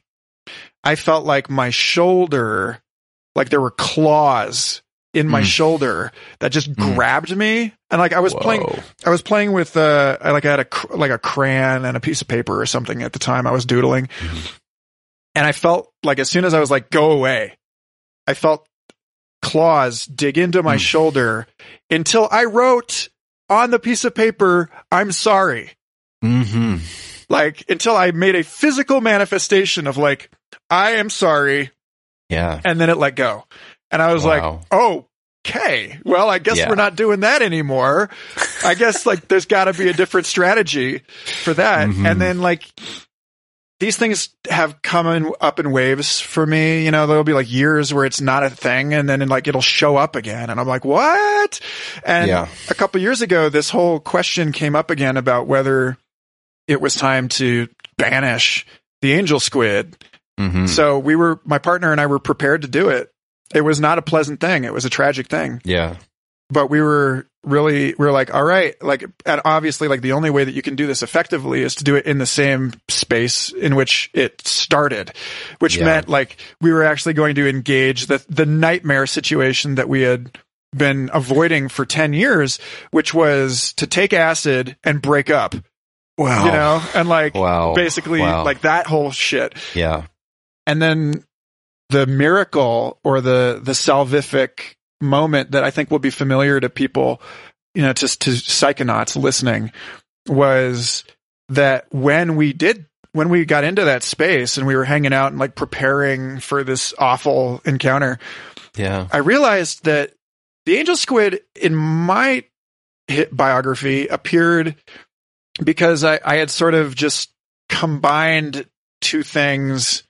Like I had been wearing an angel shirt, she'd been wearing a squid shirt, and we switched shirts. And it was like there was a circuit closed. I talked about that with Michelangelo. I was like, wait a minute. You know, in 2017, I was like, wait a minute. I could just combine any two things and like create another one. Yeah. And like, I don't need to like kill this thing. Yeah. I just need to make a second one. Yeah. And it's the easiest thing ever, because all you have to do is be like, angel squid. Okay, bam. You know, like Google search it, find out that people have already got like dozens of Etsy pages devoted to crap based on this thing that you never thought about before. And so I had two little ornate little dice. One had the one face was a unicorn, and the one face was an owl. And I was like, so for example, unicorn owl. And then like unicorn owl was born. And then like suddenly we realized that we didn't have to expel or banish this thing, that it was just sort of like making a sequel changes the relationship that you have to the first movie. Yeah. You know, that like just making another one diminishes the first one in its significance or its priority, sort of. You know, it's like it graduated from high school. You sent it off to college. You're like, you didn't put it in the trunk of your car and drive it into the lake, you know, which is essentially what I think is like the fear that at least we're picking up like a reflection of from these things, is that they just want to exist, you know, and not have their existence threatened. And I think that in a lot of ways that sort of mirrors our, you know, like our creative paths, our career paths, our relationship desires. Like we just want to feel possibilities, we want to feel potentials and like openings and not closings, you know, like, so I don't know if that makes sense, but it just feels like those entities mirror that part of humanity in which we just want to feel the potential of everything and not feel like the closing of doors. You ever been arrested? Yeah. So it's this thing, right? I think it is. Yeah. It's like we have this fucked up system in which if somebody does something wrong, we punish them for it. Like when I was moving through the criminal justice system in Texas, I watched a guy get told that they were going to kill him. Wow. Like I watched this guy gets like, all right, we're giving you the death sentence. You know, like they walked him out in his like foot and hand chains. And I was like, I don't know what he did, but it reminds me of the way that we deal with cancer. Yep. You know, and it's like, we're going to just destroy the body with chemotherapy in order to kill this thing. And I'm not convinced that the chemotherapy is better than the cancer. Right. You know, like I'm not convinced that punishing people for crimes is better than the crimes. Right. Yeah. And I think that, you know, in general, there's this question of like, what if we got cancer wrong? Like, what if it's reversible? I bet you $1,000 it's a reversible thing, and that you can rehabilitate a tumor into being healthy tissue, and that we're going to have this figured out like within the next 10 years, you know, with like CRISPR or whatever. And so like, does that change? Is that going to change the way that we think about our enemies? You know, because like talking about like the nasty thing, you know, there's always that like the demon is the angel denied kind of thing. Yeah. And like here we are in this hellish political landscape where it's like, what is the correct answer here? It feels to me like, you know, like this is a Duncan Trussell thing. I'm always hearing him talking about loving the demons, but it does feel like we kind of just have to maybe make more demons and like do a better job with those and just keep going and like don't look back, just keep making more demons, you know? Yeah, I mean, no, I do feel like there's some kind of universal wisdom to this, and it can be hard to it's obviously just excruciating to like try to go into the issues, the systemic issues of today and try to really put on your thinking cap of like, all right, what should we do here? Because I mean, that's pretty much an instant prescription to like, you know, drown yourself in your pool, you know, and if, in fact, I think Aya has kind of helped me with this in a way of like feeling a little more confident in following intuition. For me, you know, I always want to be sensitive to other people and I always want to respect, I don't know, just perspectives that aren't mine and try to understand them or at a minimal respect them, that they have their own degree of truth. And just because I don't have them doesn't mean they're not true. The whole reality tunnel thing.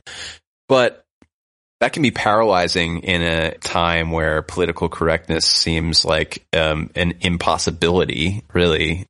No matter what I do, I feel like I can get blasted from either side for one reason or another. You do appear to be both white and male.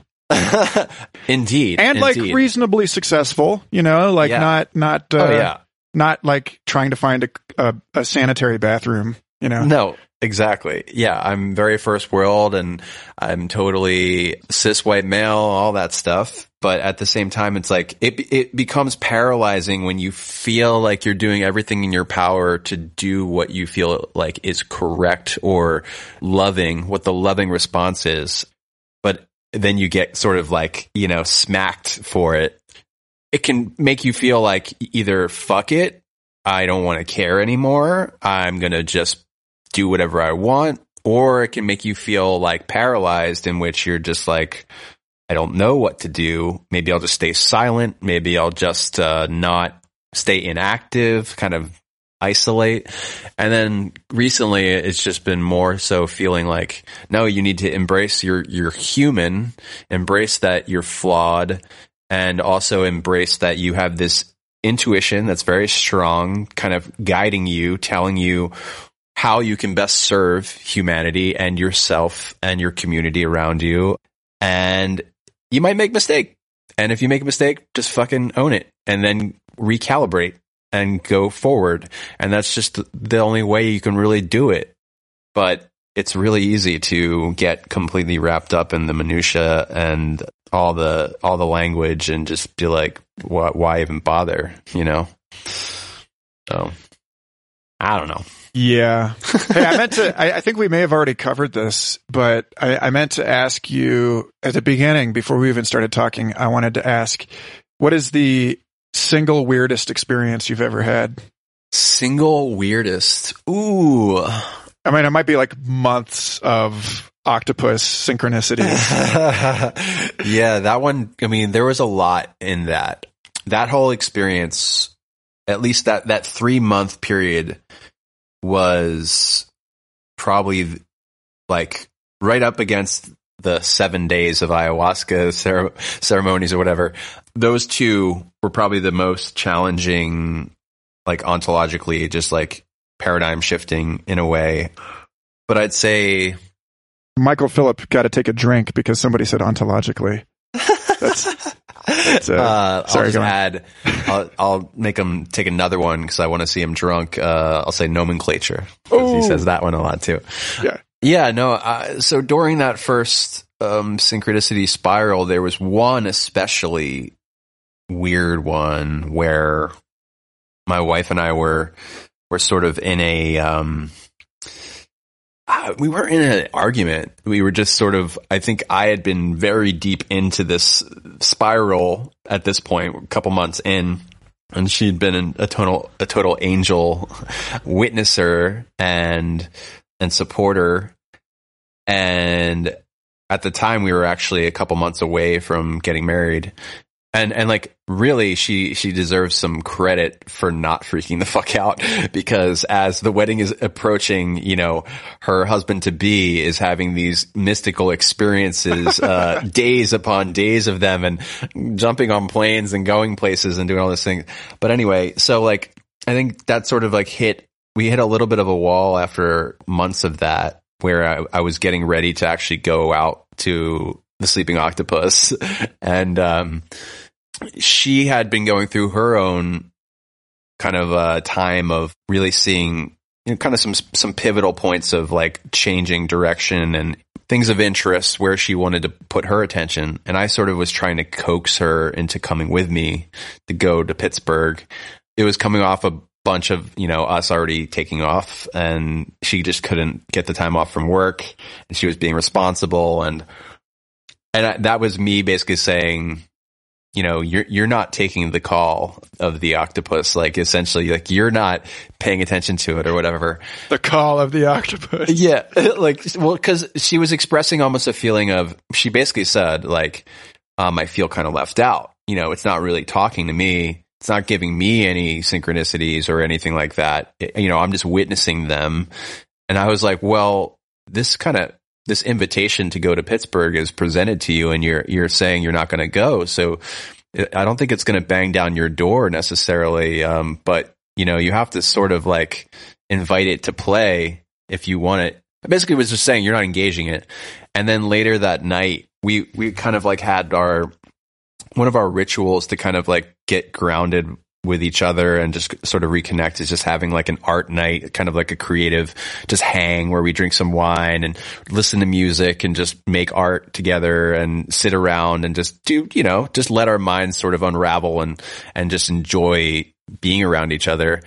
So we did that night, and it was like a couple random selections of a YouTube playlist for visuals in the background on mute, and then some random albums on a playlist like on Apple Music, you know, kind of coinciding. There wound up being this insane sync up between these random picks where like the visual on the screen starts syncing up perfectly with the music that's being played out of the playlist. And she's in the other room being like, oh my God, you're missing it. You're totally missing it. And I come in fine. And this is after like I said, synchronicity after synchronicity. And I'm at this point, my level of like, what's going to impress me is like going to take a lot. Cause I'm just like, this is nothing compared to the other thing. So I'm like coming in there and taking my time, and she's like, oh, you totally missed it. I was like, oh, you know, I don't know. Like it's pretty easy for music to sync up with visuals and all this stuff. And she's like, oh wait, never mind. And then it started really locking in, and I was like, oh wow. And then we proceeded to basically sit in front of the screen for like 45 minutes straight with like our jaws dropped at like how like there were words coming out of the record that were syncing up with words on the screen. Then there was a moment where I actually got so freaked out and sort of overwhelmed by it. I like grabbed my face like this, like, oh my God. And then there was a creature on the screen that did the same thing back as I was doing it. No. And then we both like screamed and I was like, like, and so like, it was very Ghost in the Machine, like, and it was just sort of like this. And then I just sat there and like Sarah started like, she's like hyperventilating and she has like panic attacks a lot. It has a, panic disorder. And so she's like starting to go into a panic attack and we have to go outside to kind of get air because she's like struggling to breathe. And we run outside and I'm just like, I'm muttering like, do you still feel left out? Cause she's just like so overtaken. It like came so loudly just a couple hours after she was sort of challenged it. And I'm outside and as she's on her knees, like at the grass of our backyard, just sort of like hyperventilating, I look up and I basically have this UFO encounter and I'm like, Sarah, like trying to get her to like look up. She's just on the ground trying to breathe. And I'm like presented with this perfect visual paradox of like the real world concerns of like my partner struggling to breathe on the ground and the other kind of like right there beckoning. And I just was kind of overtaken by this moment where it felt like I was just walking in between these two worlds. And yeah, I don't know. That was really kind of terrifying in a way because it felt like this thing had been challenged and it responded with force, even though it didn't. But because my partner is so susceptible to the panic stuff, it felt very aggressive. And yeah, so that moment felt very like charged and sort of gave me this sense of like, oh yeah, you don't want to fuck around with this shit. Like, be careful. So that was a pretty weird experience. Damn. There's a lot in that. I feel like it's funny because that's also been the case in my relationship that like I tend to be the one that's a little bit more, susceptible to receiving signs and so on. Mm-hmm. Mm-hmm. I have a much more elaborate relationship with my spirit animals and that kind of thing. Yeah. I was actually thinking about that earlier when you were talking about the way that in a trip when everyone is sort of amplified into the superhero cartoon version of themselves, that you get into these situations where it's almost like the number of those voices in the internal family or big mind or whatever are, God, actually it's happening right now. I'm having a sort of insight into this so there's this thing about the internet and how the internet creates stars. But then it represses other people from even having a career because that one person is now the only person in the world that does that thing. And like when I was just starting to get into percussive guitar, it was right at the same time that Andy McKee, who is like also from Eastern Kansas, exploded on YouTube. And then after that, everyone in the fucking world was comparing me to Andy McKee. And I was like, all right, well, I guess that's taken. Time to move on to something else. Right. And that I feel like that working at SFI, like I'm starting to understand the network effects, like the reasons that this happens in economics. They talk about increasing returns. It's like viral anything, or pyramid schemes, like the first mover has this advantage, the network builds around them. And I feel like, I guess I'm just now realizing I think that something like that happens in the psychedelic experience where ordinarily you might have this like healthy, robust ecosystem of local musicians that are all like doing their thing. And then taking psychedelics connects all of those brain regions like the internet and then creates this like superstar effect where like some sub-personality steps forward and becomes the Donald Trump. And then like everyone else is just like in the shadow of that. Mm-hmm. So that's just a long-winded way of getting around to how it seems like I tend to be the one that's like, it's a UFO! Look at the UFO! Like, it's right there! Yeah. And then like, there are other people who are just innately more, like the skeptical voice is the one that wins the lottery every time they swallow drugs, Right. And I've had those experiences where like, well, the angel squid was one of these. It was one of these where I was like, it really messed with me afterwards that we had both been there. Right.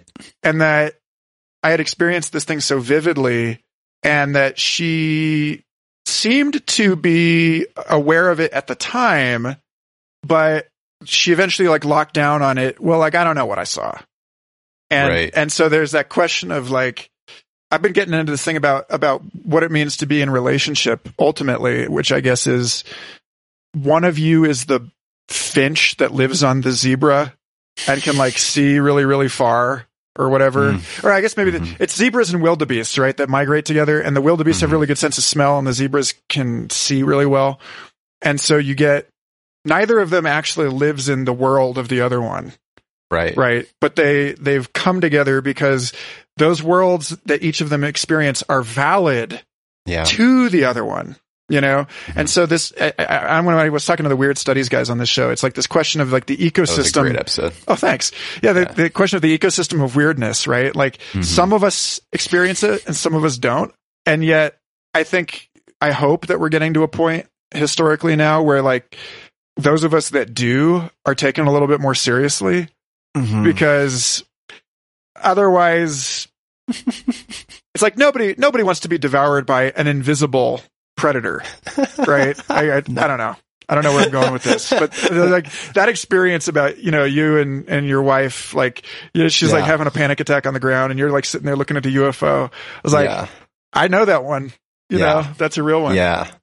Yeah. And, you know, just speaking more on just maybe the relationship part of that, it was like a blessing because it seems like we're not ever having the same, we're like one of us will have a spiral and then the other one's sort of grounded. And so we sort of take turns, and I think she's more on her own. She's sort of on a journey now similar to mine last year, in which I think she's deeply exploring her more intuitive side, her more empathic side, and opening herself up to more communication from these less mainstream type of ways of communicating. But she's been on that journey, and it's been, I think, it's nice to take turns and support each other and be like, all right, I'll stay here on Earth and I'll be your tether and you can just fly out there. And we've even done that for each other with medicine as well at home, you know, sort of like, okay, you go deep. I'll kind of make sure the house doesn't burn down. And that's a beautiful way to explore your own thing, because I think it is amazing to go into these spaces together, but it's just a whole nother thing when you're doing self-work. And to be able to support each other doing self-work is sort of this exercise in breaking out of that codependent, like the tentacles of codependency that just seem like, you know, it's just so insidious because it's like the more you love someone, the more you can justify codependent behavior. But yeah, I think it's been a good exercise to just sort of try to support each other's solo journeys. And when you were talking about earlier about your ayahuasca experience and how you couldn't even imagine having to be naked shitting like in a group, you know, it was very much your own journey. The first thing I felt coming back out of the first ceremony was, holy shit, I'm so fucking glad that Sarah wasn't here. Like, cause if she was next to me, I would have been so consumed with fear for her. And I'm sure she would have been consumed by fear for me. And so we both kind of decided to have our first ayahuasca experiences solo, and hers will be, you know, probably next year at some point. But I got an overwhelming message of that was the right decision when I was there. Like, thank God. Yeah, that's funny. You're not like 1 year older than her, are you? It's not no. She's actually 2 years older than me. Yeah.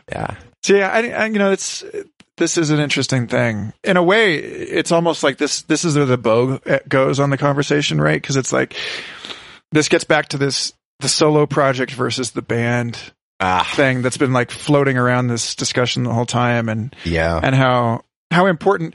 I think I mentioned this a lot, but I remember years ago, futurist Mark Pesce was on Eric Davis's Expanding Mind, and they were talking about Twitter and how you're no good you're not useful to Twitter if you're on Twitter all the time, because you're just recirculating what's already circulating inside that system. Exactly. And you're not any good to Twitter if you're never on Twitter, right? It's like you don't exist. So, and there's this balance that you find between playing the game, participating, and then getting out and having your own discoveries that is really key to the health of your account. Like being of a person of interest. What that means is a sort of proxy for being able to contribute something meaningful to the collective. Yeah. And totally. And so I listened to Psychic Babble also, just so you know. I wasn't just binging on Circa. I was surprised at how much of my own solo stuff I heard in that. Like it was very sort of reflected. Totally. And I I don't know. I guess it would be rude and offensive to just distill this into some sort of takeaway, but it does seem like there is a floating takeaway, which is keep a solo project, find a band, but keep a solo project. Oh, absolutely. Yeah. And that expands into, this overarching thing of like, don't lose the plot of the capital S self or lose it in someone else, which it's easy to do. And I think like something, it occurred to me as I'm like sitting here, like I listened to your music a bunch previously, but this past week getting ready for this talk, did more of a deep dive. And I just like had this moment of like, Jesus Christ, dude, like you've put out at least one album or one release, at least according to Spotify, a year since 2012, if not more. So that's insane. Like I had no idea you had so much music out there. But then just to sort of touch what you said about my project having some echoes of your stuff, like there were so many times as I was listening through your catalog, just feeling like, damn, like kind of this, well, I felt really inspired, but also this feeling of like, I've been sitting on all these instrumentals for so long, these feelings of like, oh, this is like really cool. Maybe I should just like put out a mixtape. Maybe I should just like release these as something because they feel, I like them as they are, and like they feel organic and they have a certain charm. And I just always hesitated on that. I think probably because of just trying to define things via these like titles and labels, like what makes Psychic Babble, trying to kind of repeating the same mistakes that I was trying to avoid by doing a solo project to begin with, was like getting out of the restraints of being this, like Circa is this beautiful collaboration. It's like it's its own entity. And at a certain point, pretty early on, it became a machine in a lot of ways. It has its own propelling mechanism that I don't really have to do much about it other than just show up and be present, especially when we make records and when we tour. It's just like dropping in to the flow state essentially, and sort of this communion with these other people. But then doing solo work, I like was shown in a very psychedelic way that I am the thing that keeps me from doing the things that I want. It's not Circa keeping me from doing it. It's like my own neuroses and like compulsions that put me into this corner of second guessing and overthinking. And, so yeah, I got this really beautiful wave of inspiration while listening to your stuff. It felt like permission to indulge that more, to go deeper into that. Because I was getting so much enjoyment from listening to it. It wasn't like I didn't feel like I was listening to like, oh yeah, this is just stuff that whatever. Like it all felt very special, and it felt like, yeah, like why do I overthink so much? If something comes out and it feels good and I can sit there and see the value in it or hear it, then it should be shared. It's not doing any good sitting on a hard drive. Dude, it's funny that you say that, because I just started working with my friend Mitch Mignano, he produced a song of mine this year, and it was his re-entrance into the world of music production. Like, he used to be in a band that like recorded on Led Zeppelin's board and like toured all over Europe. And he was, you know, really deep, like touring with a Mellotron in this prog act in the late 90s, and then fell out of it and became a professional gambler and then a historian. And like through our friendship, he's getting back into music and like the soul work of that. But he's been so careful and perfect about getting things right before they're released. Whereas I'm almost embarrassed at how much music I've put out there, because 95% of it in the last, 10, 12 years has been fully improvised stuff that I would then like trim down a little bit for time, Sure. like cut out the boring parts. Like, it didn't require there was no studio tweaking. It was just like, there you go, have it in a weird, like it's reciprocal. It's like, I feel like since working with Mitch, I've become a lot more sensitive to, like, I'm producing new stuff in the studio, but I haven't shared any of it yet, because now it's like weird. It's different. It's like, I'm like pumping the brakes a little bit more and being like, maybe I should get a little bit more precious about this and like, take some time to let this stuff percolate. And, there's a reason that the 12-year scotch costs more than the 5-year scotch, right? Like, there's a reason. And like, some people don't like the 5-year Gouda. They prefer the 2-year Gouda. Right. But nobody's going to tell you that the 2-year Gouda is worse than the fresh, like the new Gouda, right? First of all, I'm honored that you listen. And second of all, I really encourage a multiple time scale approach to things. And I'm really trying to embody that more in my own stuff, of like, take some projects and make them really long, like slow, long wavelength projects.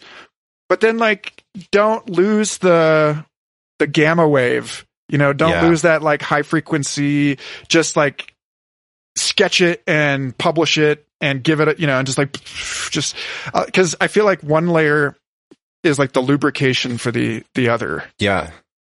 And I really want to hear, now that I know that it exists, I really want to hear all of this other stuff you've been hiding.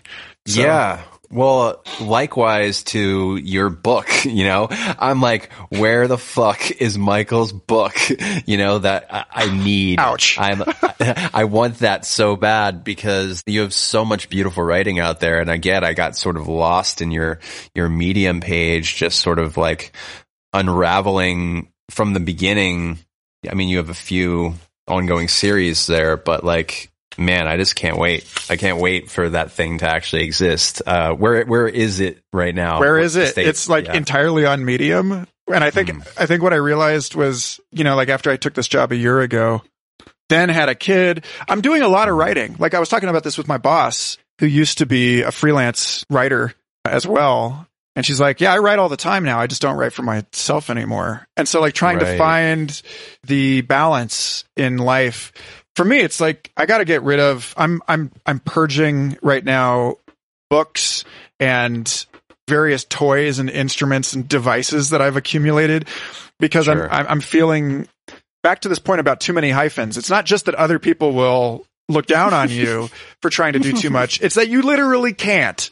Like I've reached this point where I don't have the time to pursue all of the different timeline personalities that I was just barely sort of doing it when I had nothing else to do. Right. And now it's just like, what the hell was I thinking?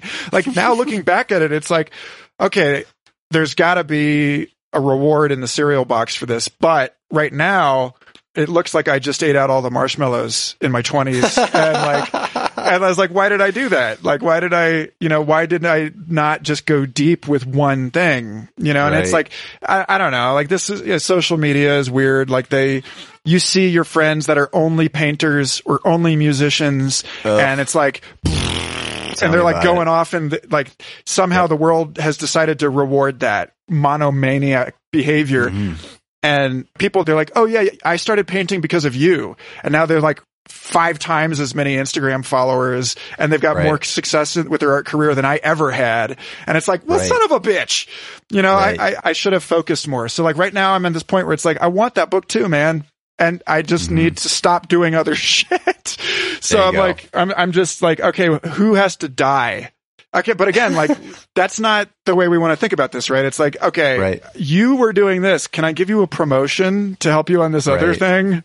Exactly. You know, like why did I buy a virtual reality headset? Like why did I do that? Like that's so funny, man. That's so fucking funny. I literally had a pivotal moment when the Oculus, there was a certain the Quest deal. Yeah, there was a deal that came out. And it was right at this time where I had saved up like a little over $1,000 in like Amazon cards, because I basically had gotten past the point where I was like, all right, this is too much to just spend on junk. Even though I don't want to give Amazon my money, I was like, I want an iPad so I can start doing more digital art stuff. And, a bunch of other stuff. It just felt like time. I needed it. So I started saving up for it. And just as I hit the amount, I got presented with this like Oculus, like kind of deal. And I just sat there for like a day. Like I was like, well, if I go this route, I was thinking about it. Like I'll get the iPad with the pencil, and then I can also get like a field recorder, or I can go this route, get the Oculus and this other thing. And it was like this very hard decision that I'm glad I went with the iPad and the recorder. But it was kind of like, a new obsession? Perhaps a new distraction from all this shit you're supposed to do that you've been saying you want to do? And I do want one still. But I mean, I think the thing that I didn't realize going into it was it's like I gave up Magic the Gathering to play guitar. You know? Yeah. And that was when I was in high school. Right. That was when I had nothing, like the only thing keeping me on the computer was like America Online Instant Messenger, you know, like there was no social media to speak of. It was just surfing and reading interesting stuff. And I graduated high school a semester early. So I had literally nothing to do but smoke weed and make art and music. Right. For like 8 months. And yet I still felt like I had to quit this other thing in order to make time, in order to give the attention to guitar the way that I wanted. And now it's like terrifying. It's like, how often do I pick up a guitar? Right. If we are what we do, then my most important thing is this laptop, because I'm using it like 10 hours a day. And it's like, okay, wait a minute. Like I remember in 2011 when I went to Peru, I didn't have a cell phone. I had a Google Voice number. And I did not have a 3G card for my cell phone. So I could only answer the phone when I was like on a Wi-Fi network. Wow. Those were the good old days, man. Yeah. Anyway, I just, that's really just to say that like, if I don't have time to write this book, who has time to read this book? You know, like who's actually gonna, cause there's that part of it too. There's the like, who the fuck are you thinking that I'm going to sit down and like, apparently people do. Apparently people, apparently it cuts both ways. But when I'm editing Corey Allen's episode about his new book, and he was like, thank you for reading my book. Yeah. Before, and I was like, oh, dude, you spent like all this time on this thing. Yeah. And then you go out on promo tour and like most of the people that you're talking to, they don't even have time for it, and it's like, there's that piece of it too. It's just like, I think basically the last piece of this is that I made the mistake of putting everything out. And I think that really what this book is going to require is writing it without sharing it all.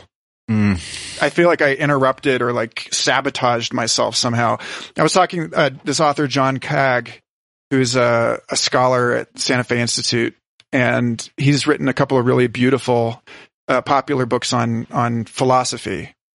And when he was asking to read something, because he was kind of offering to help me find a publisher for some of my essays. And I sent him some stuff and he's like, no. I mean, stuff that you haven't published yet. And I was like, oh, damn it. That's nothing. That's literally nothing that I haven't shared with the world. Delete your Medium profile. You're like, I have been thinking about it ever since. I've been like, maybe I just need to, and I think that's the wrong answer. The right answer is just to move, just to keep writing. Yeah. So this talk that I gave the other weekend that doesn't exist on record, I think that's like the book that I need to write, actually. And that Fuck this yeah. other thing, I just need to set it on fire. Yeah. Or just put it out in the interim between your real first book and your second book is like, oh, here's this compendium of stuff from Medium. Yeah. That was my first book, but just kidding. Yeah. Basically, like here's the essay collection, and now we're going to move on to something else. Yeah. Yeah. Exactly. And we're there. In which case, like, really the next thing is just to bind it. Yeah. We got to run the dishwasher in a second here. Yeah. Cool. No problem. Before we call this a sandwich, Yeah. I want to ask you the question. And I got a question for you too. So Okay. go ahead. You go first. Mine's pretty quick. Yeah. So mine, I realized how I have two things that I do, and they both sort of reflect off your question in an interesting way, or they're kind of like, yeah, related. So the first thing that I play with on my show usually is the idea of manifestation and group attention / prayer.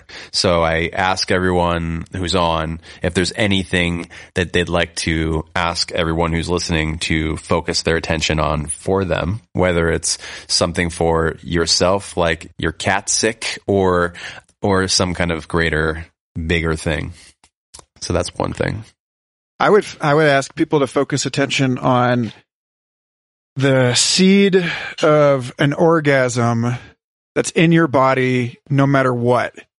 Like whenever and I don't give this nearly enough attention myself, but I really do believe that if you just give your body enough attention, that it is orgasmic and that it has nothing to do with whether or not you're being like stimulated in whatever way. This ecstatic, blissful state is actually the default biological reality of you, and that the more attention you pay to anything, right, it's just going to expand that thing. It's very easy to just like swirl around the drain of like a really gross idea or but the opposite is true. Like it's an interesting experiment or exercise to like, how much attention do I have to give this thing? Like how long is it going to take for me to cultivate the quality of my attention so that I can pay attention long enough to get to the point where I can just sit there and have full body orgasms just by paying attention. I feel like, I would love to ask people to like come together in prayer for my like getting a promotion or whatever the fuck, but that's just like, come on, like everybody, my mom isn't doing great. Like, show my mom some love, but like really, I think we could probably do better than that. Like you were talking about the butterfly effect. It's like the more people I help find out that they're illimitably orgasmic, that's gotta work out for me, right? I think so. What about you? All right, well, let's give that 1 second. Everyone. All right, and thank you. No, that's perfect. And were you being genuine? Your mom isn't doing well? Is that real? she hasn't been in great health for years. Then I'll take that and I'll say let's all send Michael's mother some healing energy. So there's that. Thanks, Colin. Cool. And then the last thing I ask is I'm building an imaginal time capsule. So I ask every guest to contribute one thing to this time capsule. And so far there's 3 childhood stuffed animal friends. There is some psilocybin chocolate. There is a copy of Time Loops that I gave to Ramin that he gave back to the time capsule. There is a VHS from Sarah Zucker. We're accumulating things. So anything you want to put into this thing. Yeah. Do we have a date? Is this going to be opened in like 50 years or end of the universe? I think every person putting their item in has their own imaginal date in mind. And since it is purely imaginal, yeah, any date that you foresee for this. All right. Well, in that case, assuming that it will be, damn, I'm kind of concerned about this. I would love to put I want to put a living creature in there, but I'm worried for this imaginal I think creature. it'll sustain. Okay. Well, in that case, I want to put an alligator snapping turtle into the time capsule. I love it. Because I pre-ordered a hatchling alligator snapper when I found out I was going to be a dad. Because it was like, suddenly I knew that my life was going to have the stability required to raise a creature that would eventually grow to be like 100 pounds and possibly live longer than I do. And that this was like a thing I was going to have to bequeath my daughter in my will, and that it would like, it could bite through a broom handle one day. And like, wow. Yeah. So there's just something about like, I just love them so much. I don't talk about this a lot on the show, but I have a lifelong love of snapping turtles. Wow. I feel like it would be a sad world in which we have none. And so if this thing can sort of, if it's just like sort of put into stasis and then it comes out and we can keep that little torch going in the world, that would be I put a snapping turtle in there. Beautiful. So, my question to you is going to be kind of like that. Let's assume the future is happening and that it's aware of us. Yeah. And we're aware of them. And, if it's not just like, you like wave at yourself across the chasm of time and you see yourself nodding over there, oh yeah, you still at it. What does living in that way change for you compared to like living as though the future isn't already, it doesn't exist yet? Yeah. What does that mean? Well, I think for me, it brings me back to the beginning of this conversation, poetically enough, brings me back to inside versus outside. And it brings me to the reminder of the sky and the reminder of just to look up and to sort of remember kind of to be in awe, which that's the sense I get whenever I do feel like I'm communicating with a past self or a future self. I get a sense of awe and appreciation. And I think overwhelmingly since we were talking about my ayahuasca experience, like the theme that was in every single ceremony was this theme of eternity and infinity and a comfortability that was being given to me with those concepts and sort of like allowing me to maybe just loosen my grip a bit about trying to navigate each moment in this way that, puts so much pressure on my individual GPS to figure it out. Kind of like let go of that and remember to be in awe, remember to wave back. You have to take a second to look up to see the wave. You know what I mean? Like, if you're so like head down in your own shit, just constantly trying to essentially grasping for what you feel like is lacking in your life, you kind of miss the fact that it's already happened. You miss the fact that there's some future you waving back at you. Almost every time I go on stage beforehand, Anthony and I have a visualization that we do together where we imagine that it's already happened and then it went perfect, or it went exactly the way it was going to go. And in a sense, that makes it perfect. So there's nothing to worry about. Just get out there and play, And I think that's what it does for me. Get out there and play. That's a perfect place to leave it, Colin. I'm glad that we waited as long as we did. Absolutely. It feels like we've harvested quite a bit of delicious fruit from this one, man. I'm really glad to finally get to link up with you like this. Absolutely. We'll do it again. Totally. Sure. Yeah, man. Wash those dishes and enjoy every second of it. You bet. All right, man. Take care. Much love.